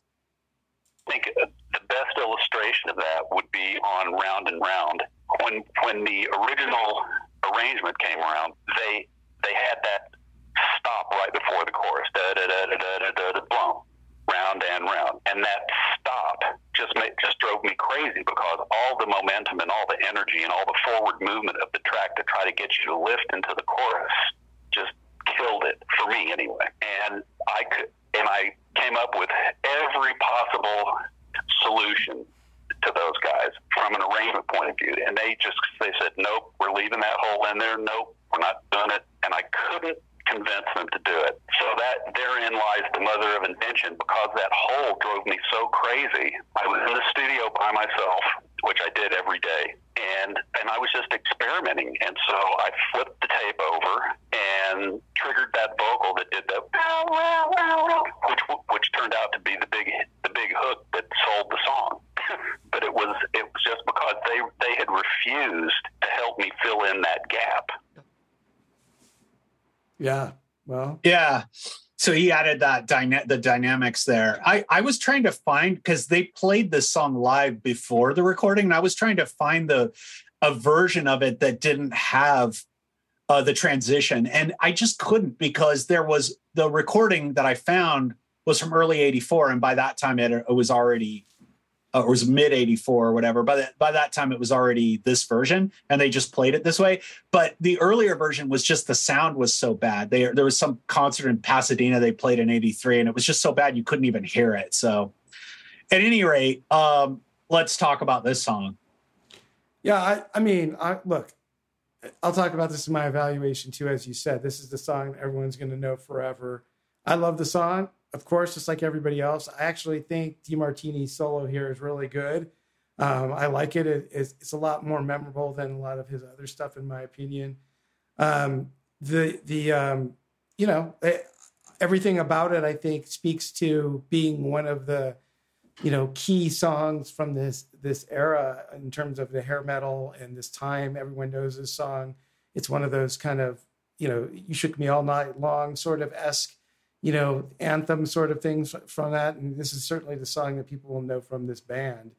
The video was very memorable. I remember seeing that very early on as well. And, of course, it stars the manager's uncle, figuratively and literally, Milton Berle, Uncle Milty. And, you said that you wanted me to ask you about an Uncle Milty story from the making of this video. Right. So you talked to me about the Saturday Night Live, the time you worked on Saturday Night Live. Yeah. Right? So exactly. So there's a story that what's his name, Jay Moore, who was on Saturday Night Live, one of the cast members, when Milton Berle was one of the hosts, and he tells a story about how they're in a writer's room, and Milton Berle would come in. He's pretty old at this time. He just came into the writer's room, and they're like, "Oh, hey, Milton, what's up?" Milton Berle just whipped out his giant, sausage dog and just laid it on the table. Didn't say anything, just laid it on the table. And and they're all like, what? They're shocked by it. And he just kind of shrugged his shoulders, pulled it, threw it over his shoulder and left.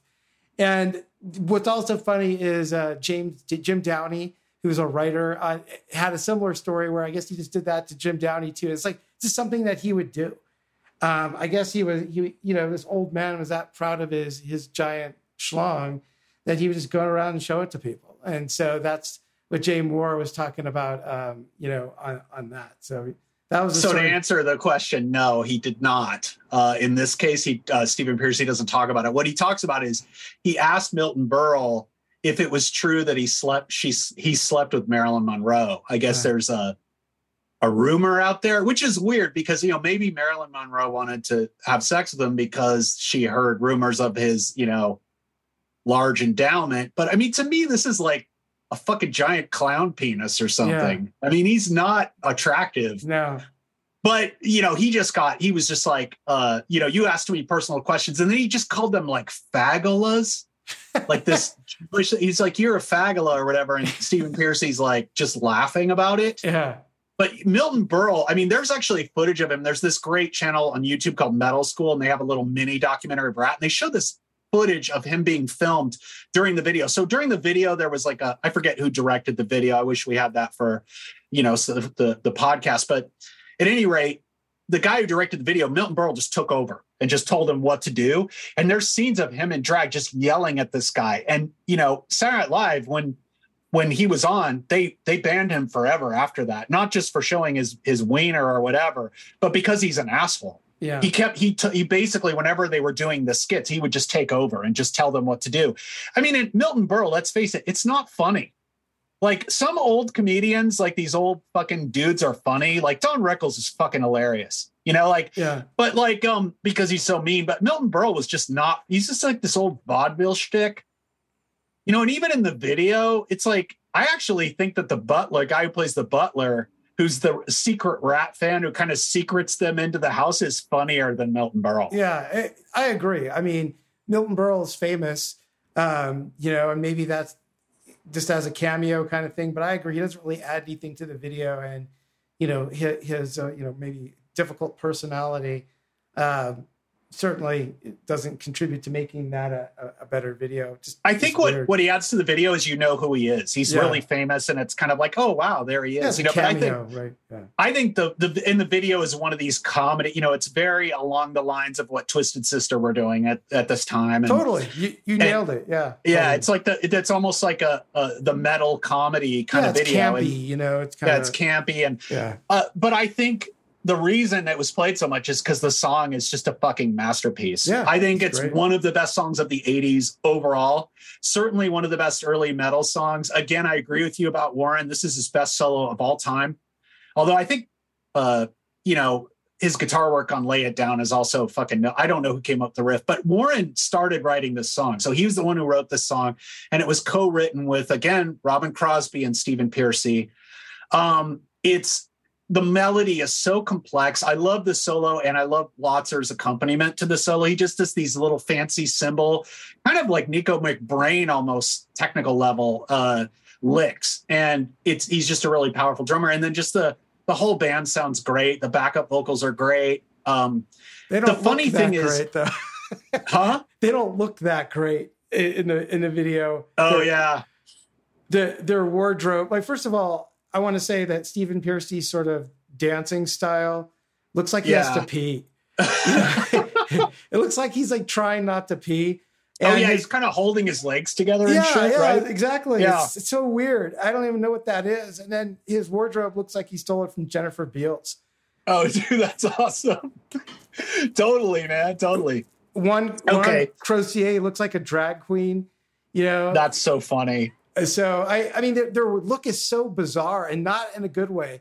Yeah, I think the only guy who really looks, and Robin Crosby with his fucking puffy shirts and shit looks so funny. I think the guy who looks the coolest is Warren. Yeah. You know, because he's one of these guys who's kind of built to play guitar. He's just kind of this skinny guy just shredding, and he looks pretty cool. Okay, we got to talk about the lyrics of this song, because what the fuck is going on here? This is the classic cool lyrics that don't make sense.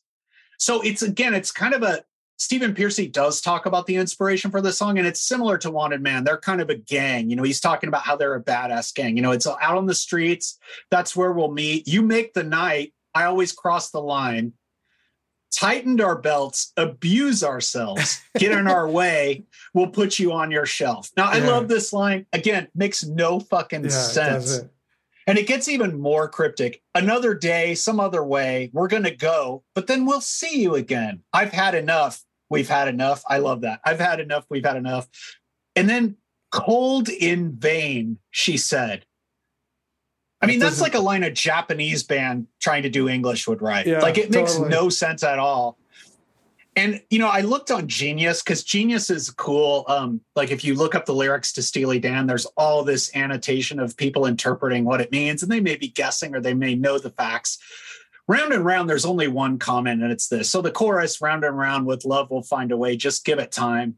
Round and round, what comes around goes around. I'll tell you why. And the Genius annotation is, I'll tell you why. The annotation says, he never really tells us why. And then he says, dig. Yeah. So the song's like, it starts out by them being a gang, but then it's like kind of a love song, because it says, looking at you, looking at me, the way you move, you know, it's easy to see the neon lights on me tonight. I've got a way. We're going to prove it tonight. Like Romeo to Juliet.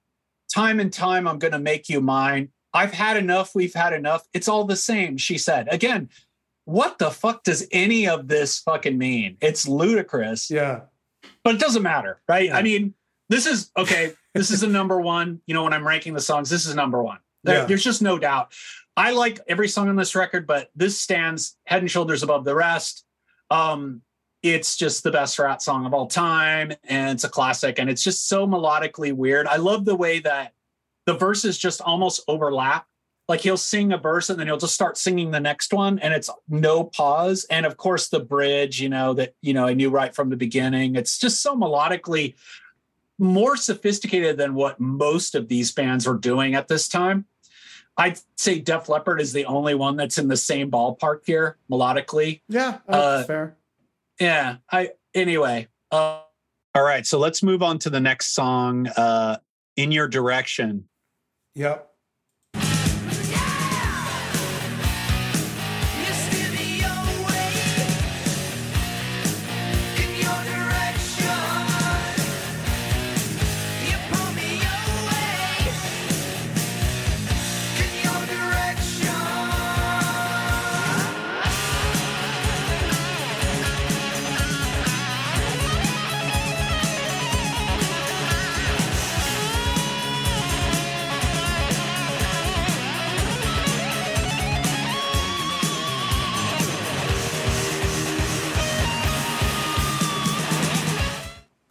Eddie DeMartini.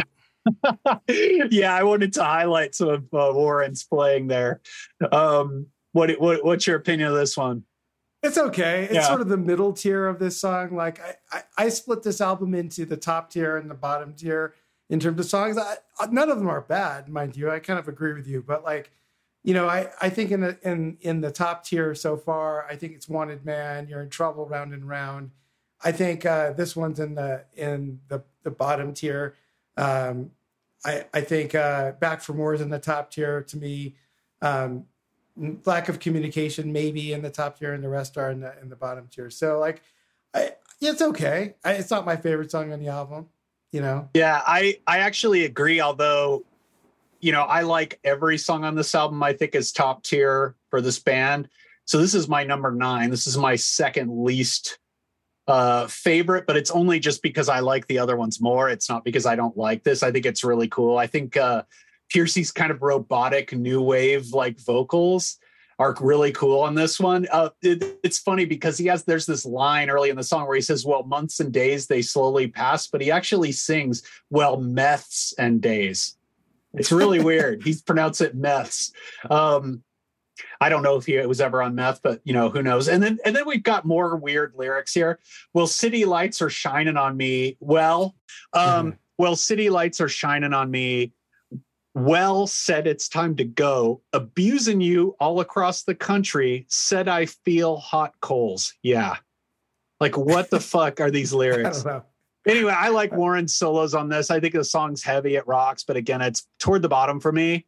Just because I think the other ones are that much better. All right, the next one, She Wants Money. So In Your Direction was completely written by Stephen Piercy.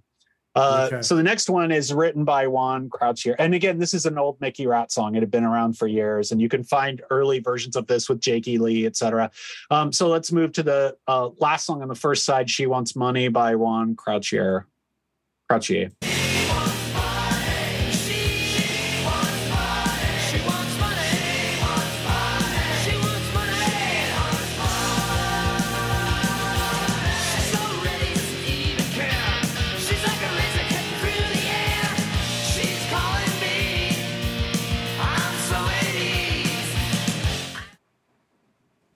There you go. All right.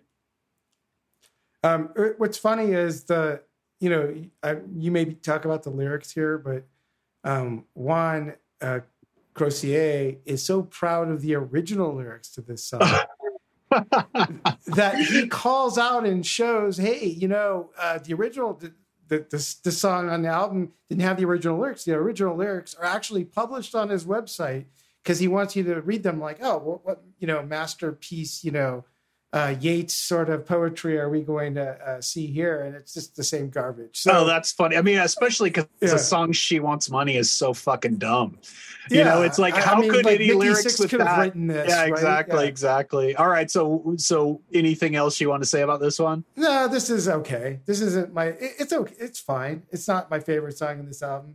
It's the lyrics of obviously the subject matter is sort of funny, but sort of in kind of air quotes. That's about it. I don't think much of this song really.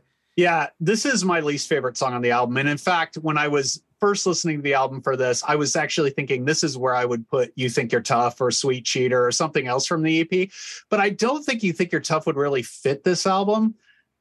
It's really kind of better. It's kind of rough around the edges, and I don't think changing the production of that would be great.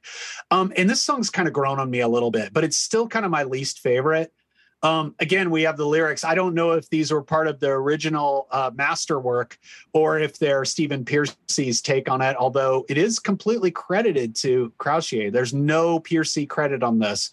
The lyrics are, she gives the clue, I make my move. I got the rhythm in the groove, slow at times, right tonight. So there you go.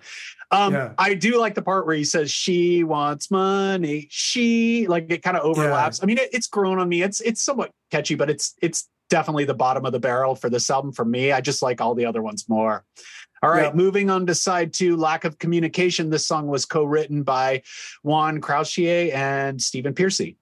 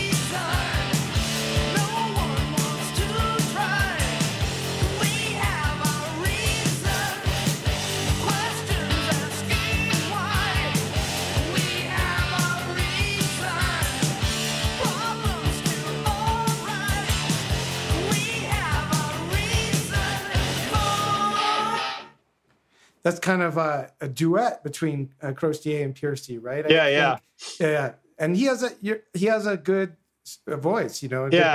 So. Totally. I think this is in the top tier group that I was just mentioning. I like this song. It's probably like my 4th or 5th favorite song on the album.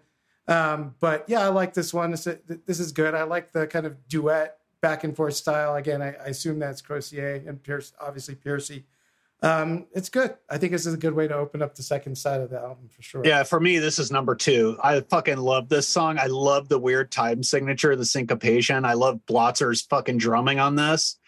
Just the fucking verses and bridge and the great lack of communication, back off kind of vocal. Yeah. And that whole time's passing us by, we have our reason. I fucking love this. I think this is like the kind of dark horse track of the album where it should have gotten more play, even though it was released as a single. They should have done a video for this one too.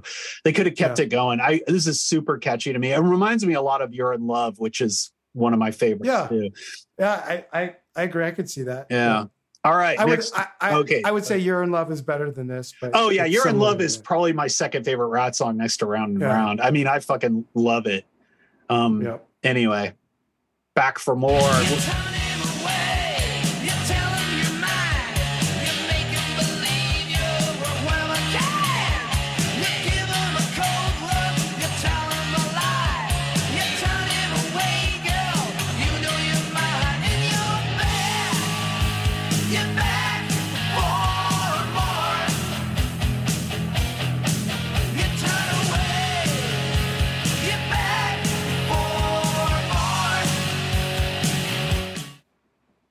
Yeah, I love this song too. It's probably my second or third favorite on this album. Round and Round. If I'm ranking them kind of real time, I'd say Round and Round, maybe Wanted Man a second, and this would be third, or you could switch 2 and 3. I think that's probably what most people would say, and it's just so fucking melodic. I mean, I like the strutting kind of verses. Where it's like now, and then just the opening kind of clean guitar, which they would use it really effectively again on Body Talk, which is fucking amazing. Even though Body Talk's kind of singing and lyrics get annoying for me, this is like just so melodic, so catchy. Yep. And the video for this is amusing, as well as it has a cameo, it has some cameos, a few. First of all, Tawny Kitane's in it. I think the Milton Berle's family is in it, you said. Right? Yeah, so there's a scene where there are two, I think Tawny Kitane and another kind of hot women are at a table with Marshall Berle, and he kind of gives us this, this sense of being this rich guy. And the whole song is about stay away from this guy, you're back for more mistreatment or whatever. And then of course, so they're there. And then Milton Berle appears at the end. He drives a motorcycle into a Ratt show and gives this goofy fucking, almost like Jerry Lewis, like facial expression at the end. It's like, ugh. Yeah. Even though I kind of wish he was in all their videos, just because it would be like, a theme that they would just do. You just expect him to be in them, even though, whether he's funny or not's another thing. But it's kind of cool that they just had him again. And then, Marshall Berle's in there again. Yeah. Well, and of course, Tommy Lee and Nikki Sixx make a cameo as cops in this video, too, which is sort of amusing. But the funniest thing to me is actually, you mentioned Stephen Piercy's, karate kicks. His half Roth kicks are pretty fucking lazy. Like his kicks don't really get very high, and they look like he's not even trying. You know what I mean? It's like he's trying to do the David Lee Roth thing, but he can't really do it. So it's just kind of like this like lazy kind of flailing kick, and he shouldn't do those. They don't look good. Yeah, it's funny. David Lee Roth's kicks are amazing, like his whole midair splits and all the shit he did. I mean, but I think he was a black belt. I think Piercy just studied karate a little bit because he's a green belt. He's a green belt or something. But anyway, as far as this song goes, I put it at number 5, and I think most people would put it higher. But it's just maybe just because I've heard it so much and the novelty of some of the other tracks that kind of snuck up on me. It's kind of more of a recency issue. But anyway, the lyrics are funny because it's like he's singing about this guy who's obviously bad to this woman, and you just go back for more abuse. It's almost like he's singing to a woman, warning her not to date himself. Like, because Stephen Piercy, I mean, the way he treats women, it's like, don't date that guy, Stephen Piercy. He's terrible, in other words. It's like you give him an inch, he took you a mile. He made you believe you're society's child. That lyric always made me fun. Fucking society's child. Makes me laugh. That's funny. All right, let's move on to the next one. The Morning After, written by Crosby, DeMartini, and Piercy.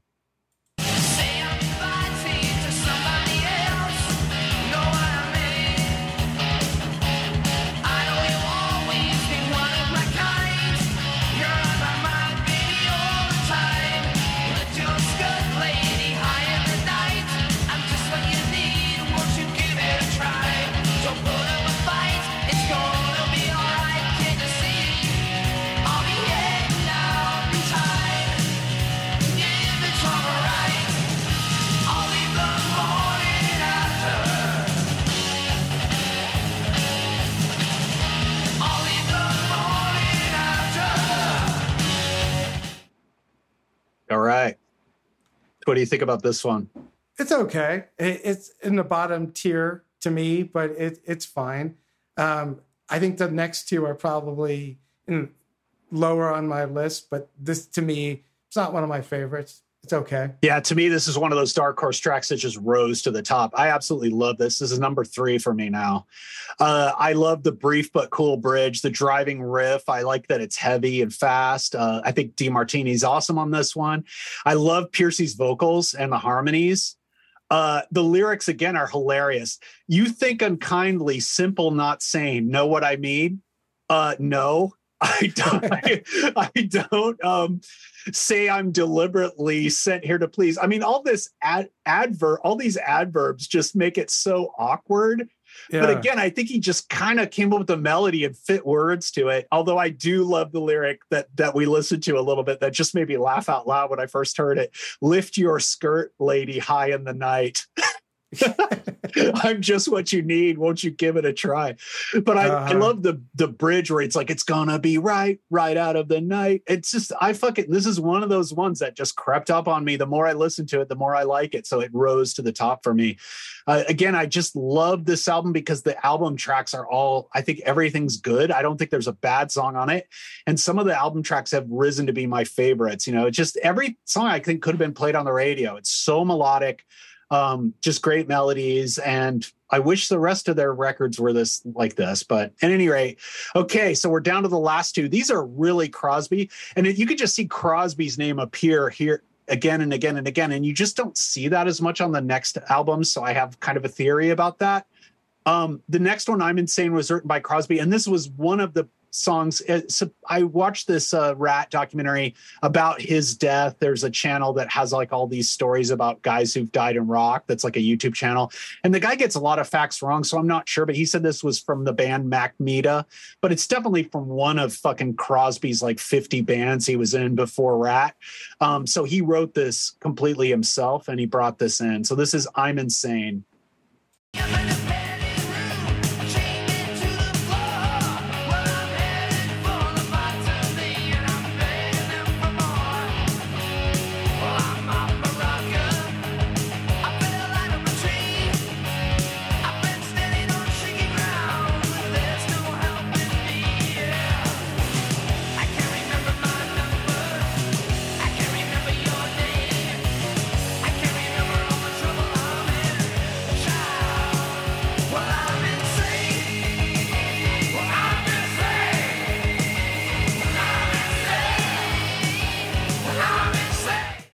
All right, I'm insane. Dude. How about this one, dude? Not one of my favorites.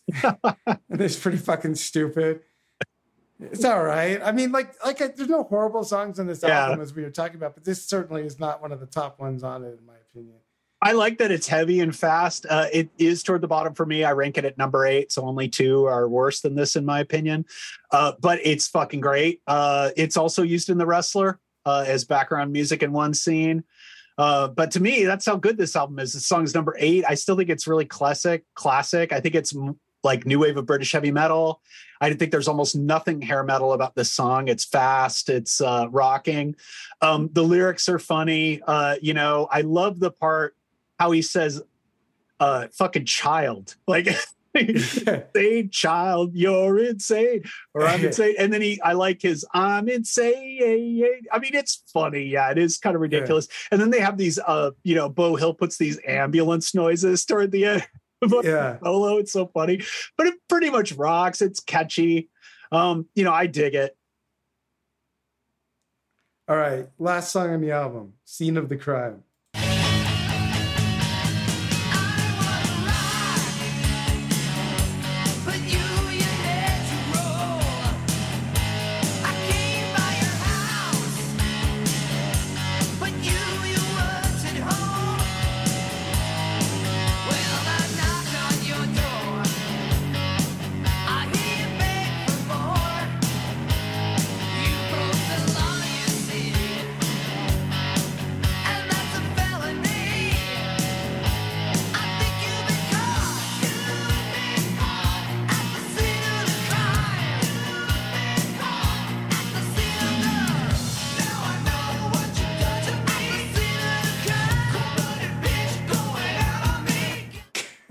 All right, dude. This is Spinal Tap fucking lyrics.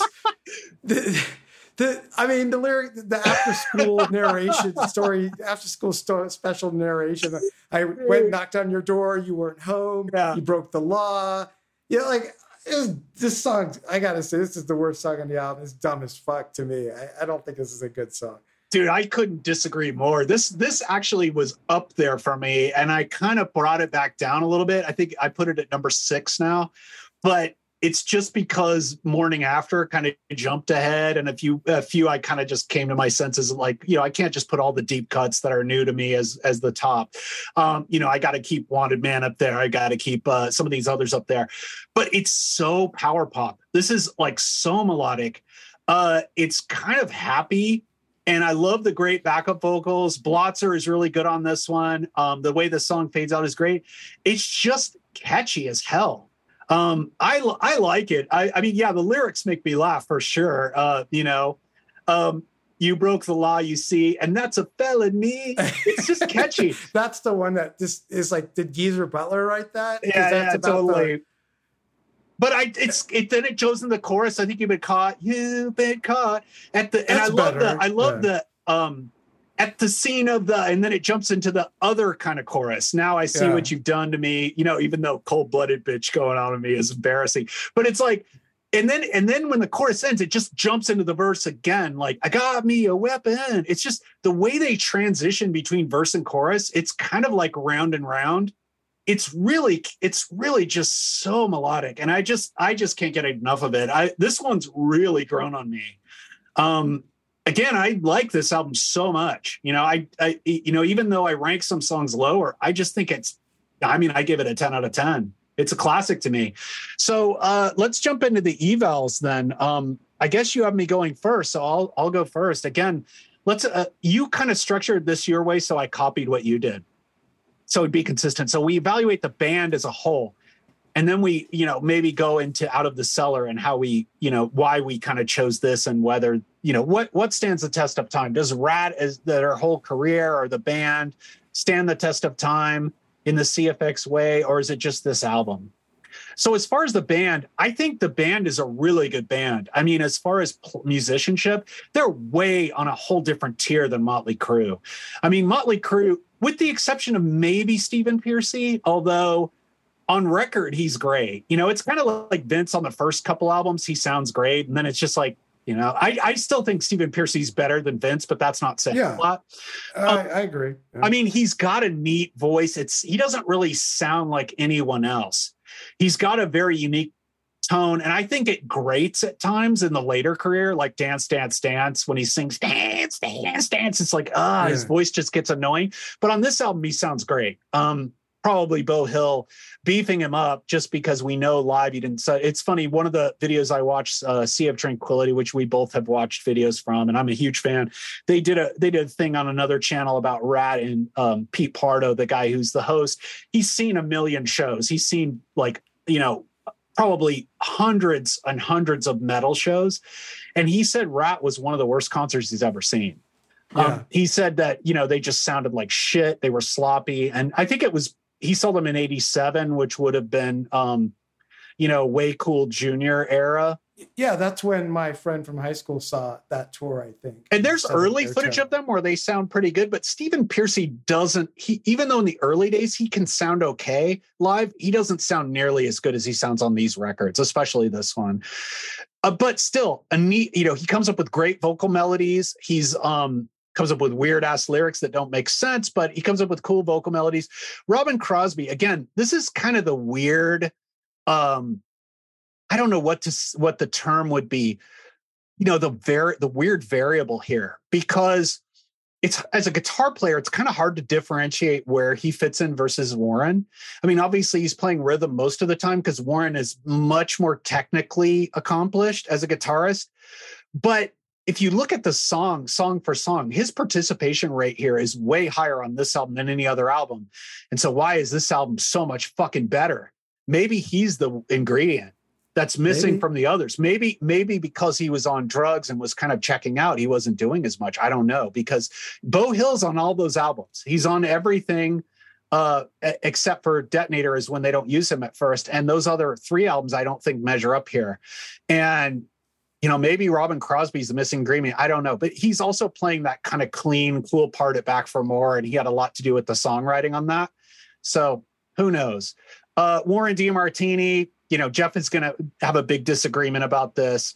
I think he's really good. Obviously, he's like as George Lynch is to Dokken, Warren DeMartini is to Ratt, et cetera, et cetera.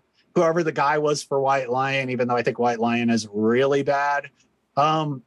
Dokken, I'm not a big fan of either. I've actually tried to get into them because I've always thought they were kind of heavier than typical hair metal. And, I like Breaking the Chains. I like that song a lot, but I've listened to the rest of that album and the, Tooth and Nail and these other records. I just don't like Dokken. I wish I could, because I always like finding more of these bands to dig, but they just don't do it for me. But I think me neither. As you have a lot to say about Dokken, especially the hair. Dokken didn't he? Wasn't he part of our infomercial? Wasn't he on the great looking hair commercials? I don't know. Maybe. GLH. Yeah. Todd Dokken, celebrity spokesperson for GLH. At any rate, he also came up with the initial version of Round and Round. Like, he's the one who came up with the riff. I don't know if he came up with the immortal riff of Lay It Down, one of the greatest metal riffs of all time, or if it was Crosby. No idea. But I think he's a great guitarist. I think, especially on this album, his solos are great, especially Round and Round. Juan Crouch, yeah, great bass, great backup vocals. His funky bass opening on You're in Trouble is really cool. Bobby Blotzer, again, I think he's really good. There's some electronic albums, electronic kind of gated drums on this record that may seem a little dated, but I think they add a dynamic to this record that makes the songs more interesting.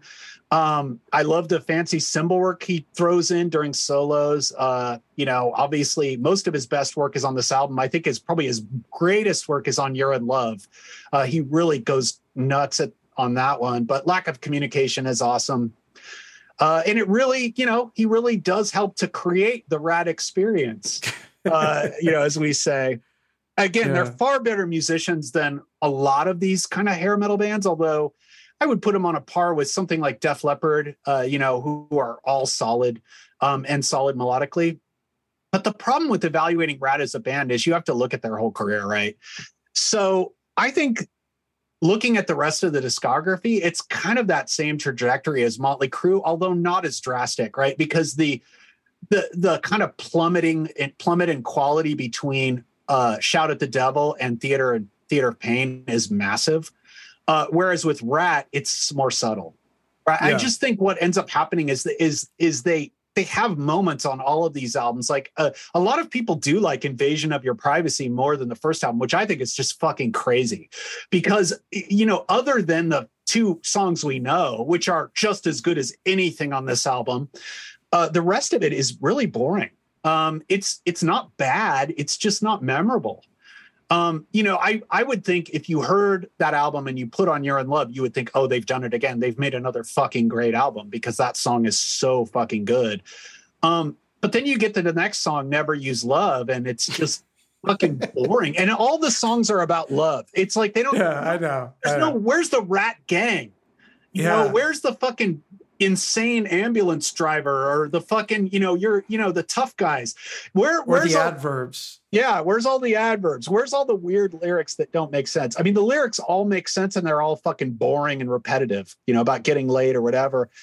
I mean, Lay It Down is saved by that fucking incredible riff, and it's just catchy as hell. It's got a great melody, but the rest of it, there's a song called You Should Know By Now that's kind of a classic hair metal catchy song. It could have been done by Poison, and it's really, you get it stuck in your head. It's kind of like She Wants Money. It's not great, but it's like memorable. But the rest of the album, I couldn't tell you what Dangerous But Worth the Risk or any of these other album tracks sound like. They just don't stick with you. And I just don't, I think it's a real dive in quality, even though a lot of people don't. As for the rest, again, it's like 1 or 2 songs per album. Body Talk, I think, is fantastic, even though I can't deal with the lyrics. Like Body Talk, it's just no dumb sex lyrics, but I love the kind of weird, clean guitar opening at the beginning. It's really cool. And then it rocks. It's like got a cool vocal melody and it's like really heavy. Interestingly enough, I think most of the rest of the album is just classic hair metal. I mean, Slip of the Lip just sounds like generic hair metal to me, even though it's somewhat memorable. And the dance is very annoying. Even though it's memorable, it's not like it's not catchy. It's just one of those songs that's catchy in a way you don't really want to remember it. And then as far as the Reach for the Sky, I love I Want a Woman. I think it's super catchy. It's simpler than anything on this record. It's not as dynamic. But I think it stands up as a catchy, memorable song that I enjoy. Way Cool Jr. is kind of that Aerosmith kind of ragdoll kind of song. It's kind of annoying, but I do think it's melodically complex. So it's interesting. Even though, God, the lyrics on, the whole Way Cool Jr. thing, again, it's like Poochie the dog on The Simpsons. It's just embarrassing. And then the final album, really, of the great classic era of Ratt, Detonator, Love and Use a Dirty Job, again, just could be Slaughter or Warrant. Just this sing-along hair metal, super boring. I think around Dancing Undercover, they really just transitioned to just becoming a bland hair metal band. And I think my theory of bands like this is that these bands that just want to make it, they just want to be rock stars and don't really care about the music. They do a bunch of drug use and partying, and just the quality of the music goes down. Like when they're young and hungry, somehow they're able to really write songs that are going to catch people's ear. Like they write a classic like Round and Round or Live Wire or these kind of songs where they're really good. And then maybe they just don't have that many good ideas either. You know? Yeah, I mean, there's years of playing, they're playing these clubs, they're really trying to make it, and they're trying. And then they have years to come up with these ideas, and then by the time they make it, they just don't have any ideas left. Maybe they have one or two. You still get Lay It Down, Yeah. Yeah, and it's funny because I contrast them with Led Zeppelin, because Led Zeppelin did the same shit. They partied and stuff. And their first album, it's very derivative. As much as I love Led Zeppelin 1 and obviously the musicianship is unparalleled and, they're just an incredible group of people. They continued to evolve. They did shit like Led Zeppelin 3, which is just completely different, and they continue to bring in these sounds and make great. Don't forget Boogie with Stu. So yeah, they had their moments with Boogie with Stu and Black Country Woman and all this, but I mean, they also have like Song Remains the Same and Kashmir, and they just continue. Even an album where they're completely burnt out, like In Through the Outdoor has like In the Evening and Fool in the Rain and these great songs. It's like they partied, they did a bunch of drugs, but somehow they were still into the music the whole time. And so, and I compare this to that because I do like this album a lot. I mean, I think Out of the Cellar to me is probably one of my favorite albums of the 80s. I mean, it's really good to me. And of this genre specifically, I think it really stands out, and it's really kind of should be looked at more, as I'll get into in a minute. The lyrics, again, they're more interesting on this album because they're kind of abstract and cryptic, more because I think he just basically made up shit as he went along to fit the melody. But I think the lyrics on the other albums, they're even lazier. Like he's really not even trying. They're just about sex, because Ratt really always said they wanted to appeal more and more to women. And they're like, when they first started playing, obviously heavy metal, there's a bunch of dudes in the audience. And I think hair metal was partially, that was the reason for hair metal, was to appeal to more women and to make the music more poppy. And, I think any smart woman wouldn't like that stuff. They would probably rather listen to this if they were a fan of Ratt. I think most people would admit that this is better than the rest of the discography. So on the band as a whole, I have to be short. I mean, I think they really lost whatever spark they had on the EP and this, and maybe a couple of songs on the first album or two, and that it was just dead. So I'm short on the band as a whole. Now as to the album, I like this album. I have workout mixes where I have a lot of these songs. I really think it's not hair metal in the sense that it would come to be. I think it's more of an extension of what the Scorpions and Def Leppard were doing at the time, and maybe even new wave of British heavy metal, some of the more raw stuff of that, even though Beau Hill did this incredible production job to really make it sound like a pop album. Because hair metal wasn't really quite a thing. I just remember back in the day, seeing these bands and just thinking, oh, this is heavy metal. And then around maybe 85 or 86, I just thought, oh, okay, this is what music is now. It's all these bands, other than the new wave bands or whatever. It was just one hair metal band after another, just churning out these bands, and they just became worse and worse until you got like the likes of Warrant and shit, where it was just bad, But I never thought of Ratt that way at the beginning. Even though I wasn't as into this as I am now, I just thought they're heavy, they're metal, even though they're pretty boys, but they're metal, Yeah. And no one sounds like them. They really sound unique. I don't think anybody sounds like them. I think that they weren't trying to copy and rip off things directly. I think even Motley Crue was trying to copy things more directly than them. But because of their weird magic that they had with that first album, it comes out totally original by accident. Like we talked about how Too Fast for Love is kind of an accidental masterpiece. I don't think anything was accidental about this. I think they knew what they were doing. I think they were musically accomplished, and I think they had a really good young producer who knew what to do with them, and they made a great album. And I like this as much as any album of the time. I like it as much as, maybe not as much as Van Halen 1, one of the greatest albums ever, but I like it as much as a lot of what Van Halen was doing at this time, or Dio, or, Iron Maiden. It's just different. It's different. It's more serious music, but I enjoy this on the same level as that or Judas Priest, even though, maybe I respect those bands a little more, but I don't know. I really like this album. I love the power pop direction. I love the melody because no one else was doing this. Maybe Def Leppard with Pyromania. It's even more that way, but I just enjoy the music.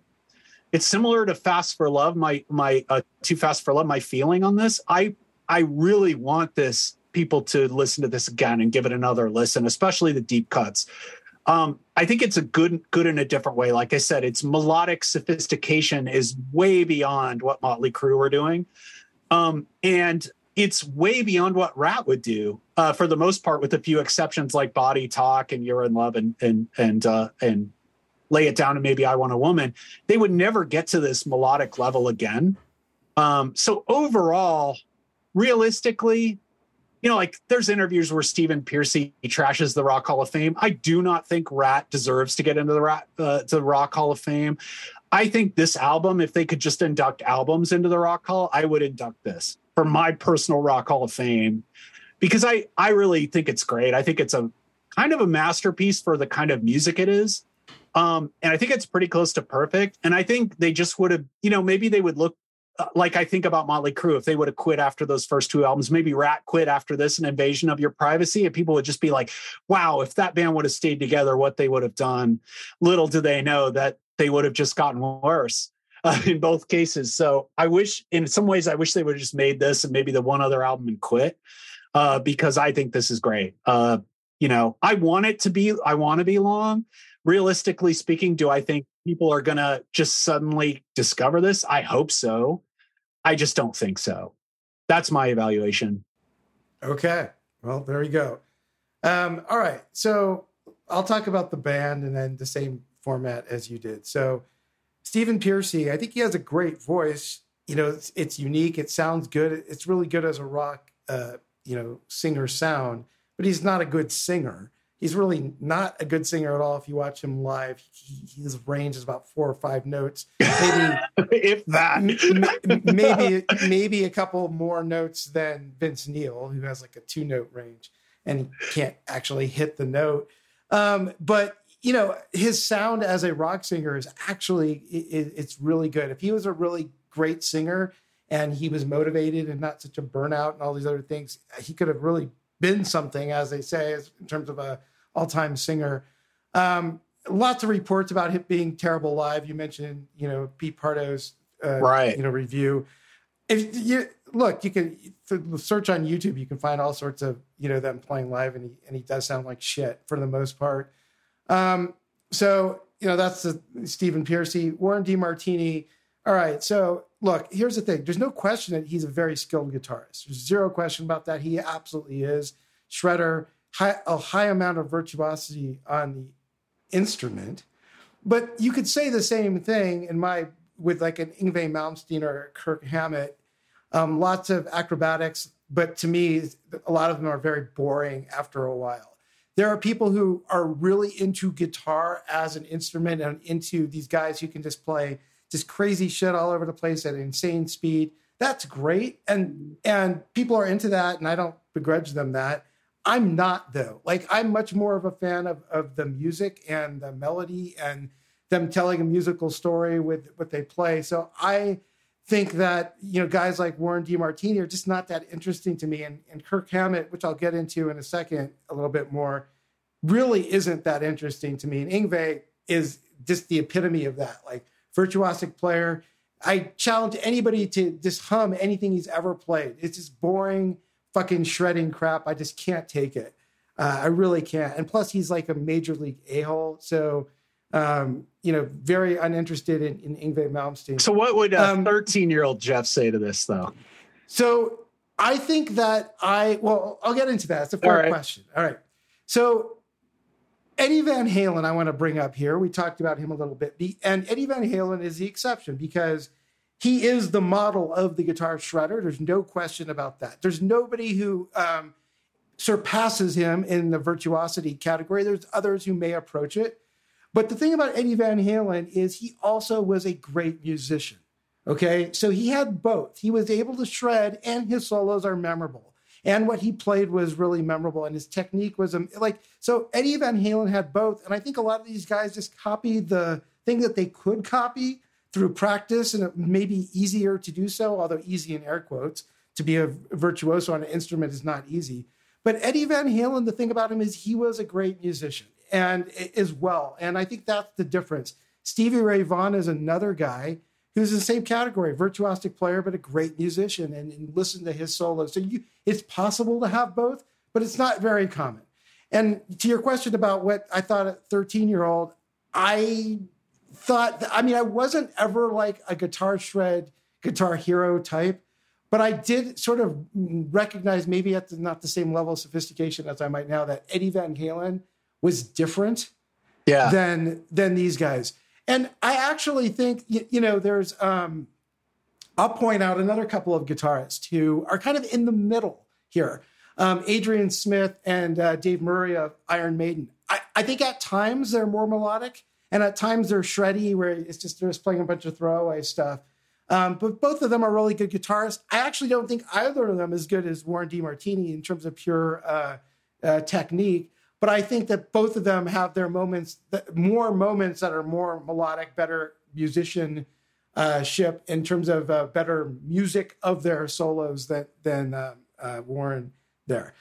I'm going to call out Kirk Hammett in particular, and we'll get to Metallica and undoubtedly at some point. We've talked about him and the point I'm about to make in prior episodes, where I've said, and I will continue to say, he's not even the best guitarist in his own band. Kirk Hammett. James Hetfield is the opposite of Kirk Hammett, not as technically virtuosic, there's no question, but he's more interesting as a guitar player. I think he writes all those cool riffs by and large, Hetfield wrote.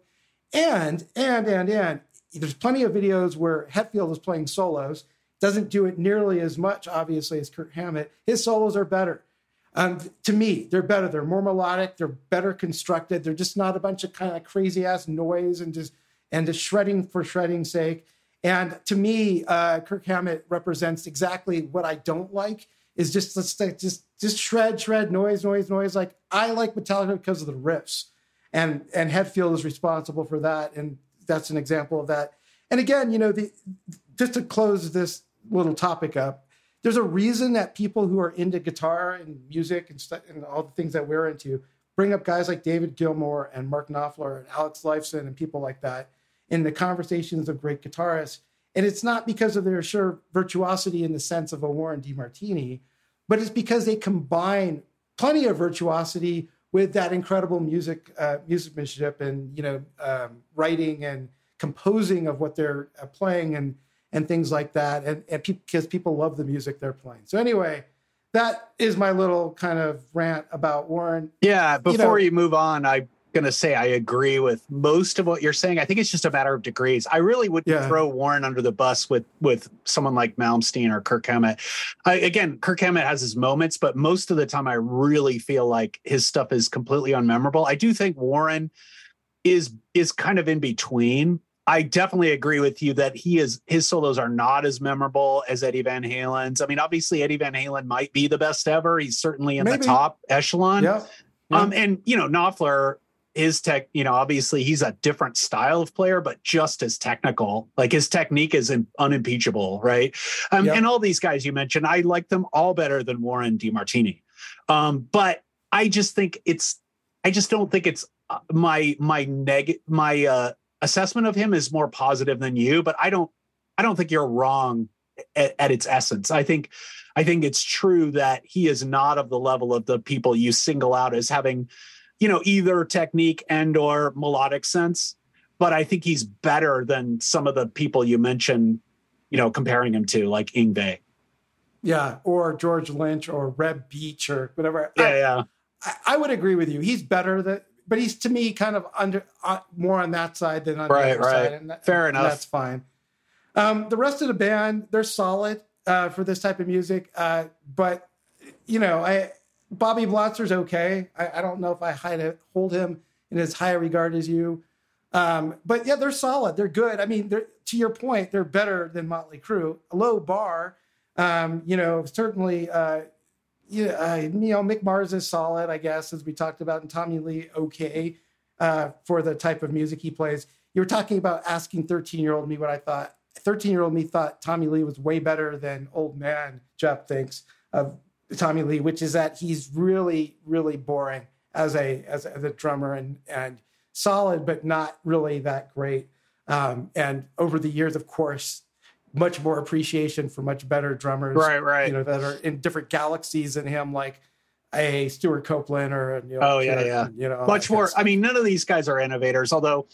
Yeah, I do enjoy Tommy Lee's playing. I think he's probably the best musician overall, either him or Mick, in Motley Crue, but none of them are in the top tier. But that doesn't matter. I think especially with Ratt, they're all really solid and polished, whereas Motley Crue, they're not, right? You have especially the whole, the bass playing of Nicky, he never really had any interest in being a musician.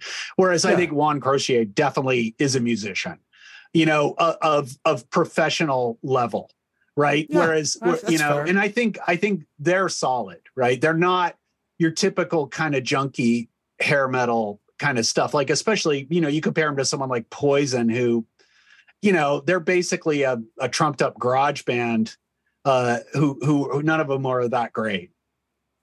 Couldn't agree more about Poison. Yeah. Anyway, the other thing about this band and Motley Crue, we went into this a lot. We'll get into the same topic in other bands, is, doing research for this episode and watching interviews and reading about these guys. By and large, they're complete morons. They just are. I mean, when I was 13, maybe it was okay or amusing to think, these guys talking about trim, and, all that kind of stuff. Maybe it was funny back then, or even in a very immature way, sort of, aspirational. Maybe that's the word. But now I just can't take it. It's just to hear the same level of, braggadocio from 65-year-old burnouts that, back from 1983, I just can't take it. It's just so dumb. And I can't even stand to hear them talk. You were mentioning the Stephen Piercy Google Talks that he did. It's unlistenable. The guy can't even put together a sentence. He seems completely uninterested in being there. He has nothing to say. He really has nothing to say, very little to contribute. And, ultimately these guys like Bobby Blotzer and Piercy and these others, they haven't really done anything, kind of to your point, in what has happened after Ratt. Since the early 80s, they don't really have anything new to say. They don't have any music that's worth listening to. And just to hear them talk about, groupie stories, or how much blow they did, or how many groupies they banged, and, all that is just, it's all, so to speak, fucked out. It's just I've heard it already. I've heard it done better from Zeppelin and, Hammer of the Gods and stuff like that. Spinal Tap already has parodied this to the point of it's beyond parody. And and the only thing these guys really talk about beyond that is their lawsuits against each other, so we can get the, Bobby Blotzer Ratt experience. It's please, I hope he loses that suit. No one needs to hear that. The other thing too, you just on that is, I don't know, maybe this is its own show slip, but at what point can you not call yourself that band? Yeah, do you know what I mean? True. Do you know what I mean? It's okay, if you have is it half the original members? Is it a majority? So more than half? Is it one guy, or is it no guys like Foreigner, who's actually touring around and it's no original members? At what point are you just a cover band? And if you're just the drummer and you have a bunch of scabs playing all the other things, you're a cover band. And I get it that you were the original drummer, but no one cares. I mean, no one cares unless you are on the level of being a drummer of a Stuart Copeland or as Neil Peart or, truly great. Yeah, but even drummer. one member, you can't do it because, Stuart Copeland couldn't go get two other guys and be the Police. Of course. He's worthy of seeing, though, is my point. Oh, yeah. You could go see him do something and he might play a Police cover or something, but it wouldn't be as the Police. Whereas like Blotzer doing the Ratt experience, I mean, without Stephen Pearcy, for one thing, you can't do that. That's not rad. And Blotzer is the worst example because he didn't write a single song for the band, which is one of the reasons they would get into fights, because he wanted to play more because he wasn't getting royalty money. I mean, that's why Stephen Pearcy has a nice family and pool and stuff is probably the residuals. He wrote almost every song. He's all over the place, whereas Blotzer didn't write a single song for Ratt. So it's even more ridiculous than if it was just Stephen Pearcy and a bunch of guys calling themselves Ratt. Yeah, it's like John Ford Coley, going off and songs he didn't write and songs he didn't actually sing. Yeah.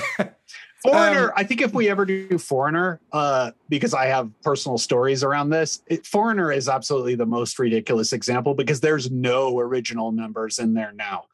And I think the closest they have is a guy from the 90s. So if we do that, maybe we'll go into that. Although we seem to go into this, it seems to be a theme. So as we do more shows, we'll always come to this for any legacy band that's still playing. This is the question, right?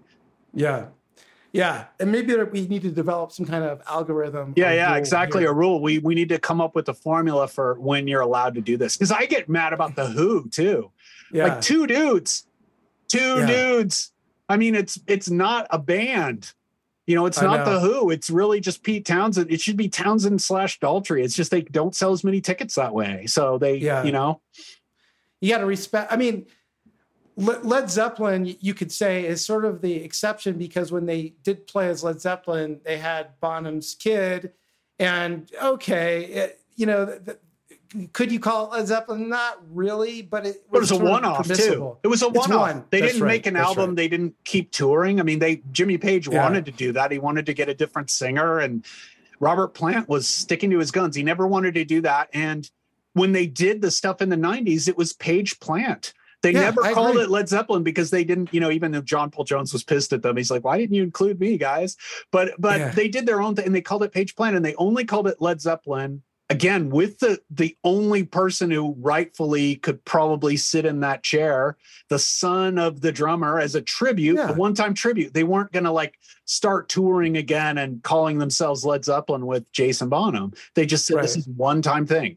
So it's totally reasonable. They have more integrity than the Who. The Who are like the critics' darlings, and they're like punk rock and all this. They have the least integrity of anybody. Led Zeppelin had more integrity. For sure. Well, they called it themselves the Who Sell Out. Exactly. They sold out. So, okay, from a band point of view, I mean, look, we talked about the handful of songs that you could put on a playlist that will stand the test of time for us. I agree with you, Slip, about those, and I'm short on the band outside of that, handful, 6-7 songs that are probably this album we're talking about aside. That they're just not going to be remembered for much. I think that for the album itself and related, I've listened to this a couple times for the show, and it's interesting because I think you came back to this album having not heard it as much, right? And are really enthused and sort of rediscovered it. I kind of had the opposite response because I listened to this album like 100 times when it came out as a kid, and I listened to it for this show a couple times. I'm like, these were good. And I'm like, I'm good. Like, I don't need to listen to this for a while. It's just a little fucked out to me. Kind of sort of like Back in Black, we talked about a couple episodes ago. Do I think this album will stand the test of time as an album? Yes, but probably for just people like us who have a nostalgia for them back in the 80s who are aficionados of this genre. Yes. Dude, I have to mention this because when I read this from you, this made me think of this. All of the shout outs to this album that have happened, all of the ways that this album has stood the test of time, if you could say that, is references to Round and Round, and they're all based on nostalgia. Yeah. So you have the Wrestler, right? And then you have the Geico commercial. So these are all based on a nostalgia for the 80s. They're not based on just, oh, this song is actually great, even though I do think it is. And I think people like it. I think it's all nostalgia is all embedded in there. So if you can't divorce that, then will it stand the test of time? That's the question, right? Yeah, no, I think that's right. And so, I mean, I think Ratt will be, so long term here, finally wrapping this up, Ratt will be remembered, I think, for Round and Round for sure. And 80s, and it will be on 80s hair and metal playlist forever. And as it should be. Absolutely classic, great song. I think the rest of the album, maybe I'm slightly long. For people who are rediscovering this genre and are into this type of music, I would say slightly long only because the current value for the album is probably really, really low. Even somebody who this is right in their wheelhouse and lived through it, you're rediscovering it. And so like right now, if you were, 30 years from now rediscovering it, getting really excited, you'd be like, oh, wow, this is great. I think there is a future of people rediscovering this who don't even have the nostalgia for it. It's not that many. And I'm slightly long just based on a low current valuation. But on the hits, certainly Round and Round, maybe, Back for More, Wanted Man might make it to deeper cut 80s playlists. But Round and Round will be around forever. And anytime somebody's just like, hey, 80s, playlist of rock music, it's going to be on there and people are going to like it because it really is an all-time great song. There's just no question about it. So that's kind of where I come down on all this. Yeah, totally.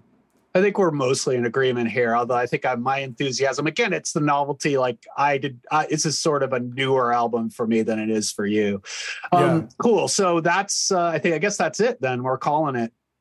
It is. All right. Well, everyone, that's episode 40 Out of the Cellar. Here's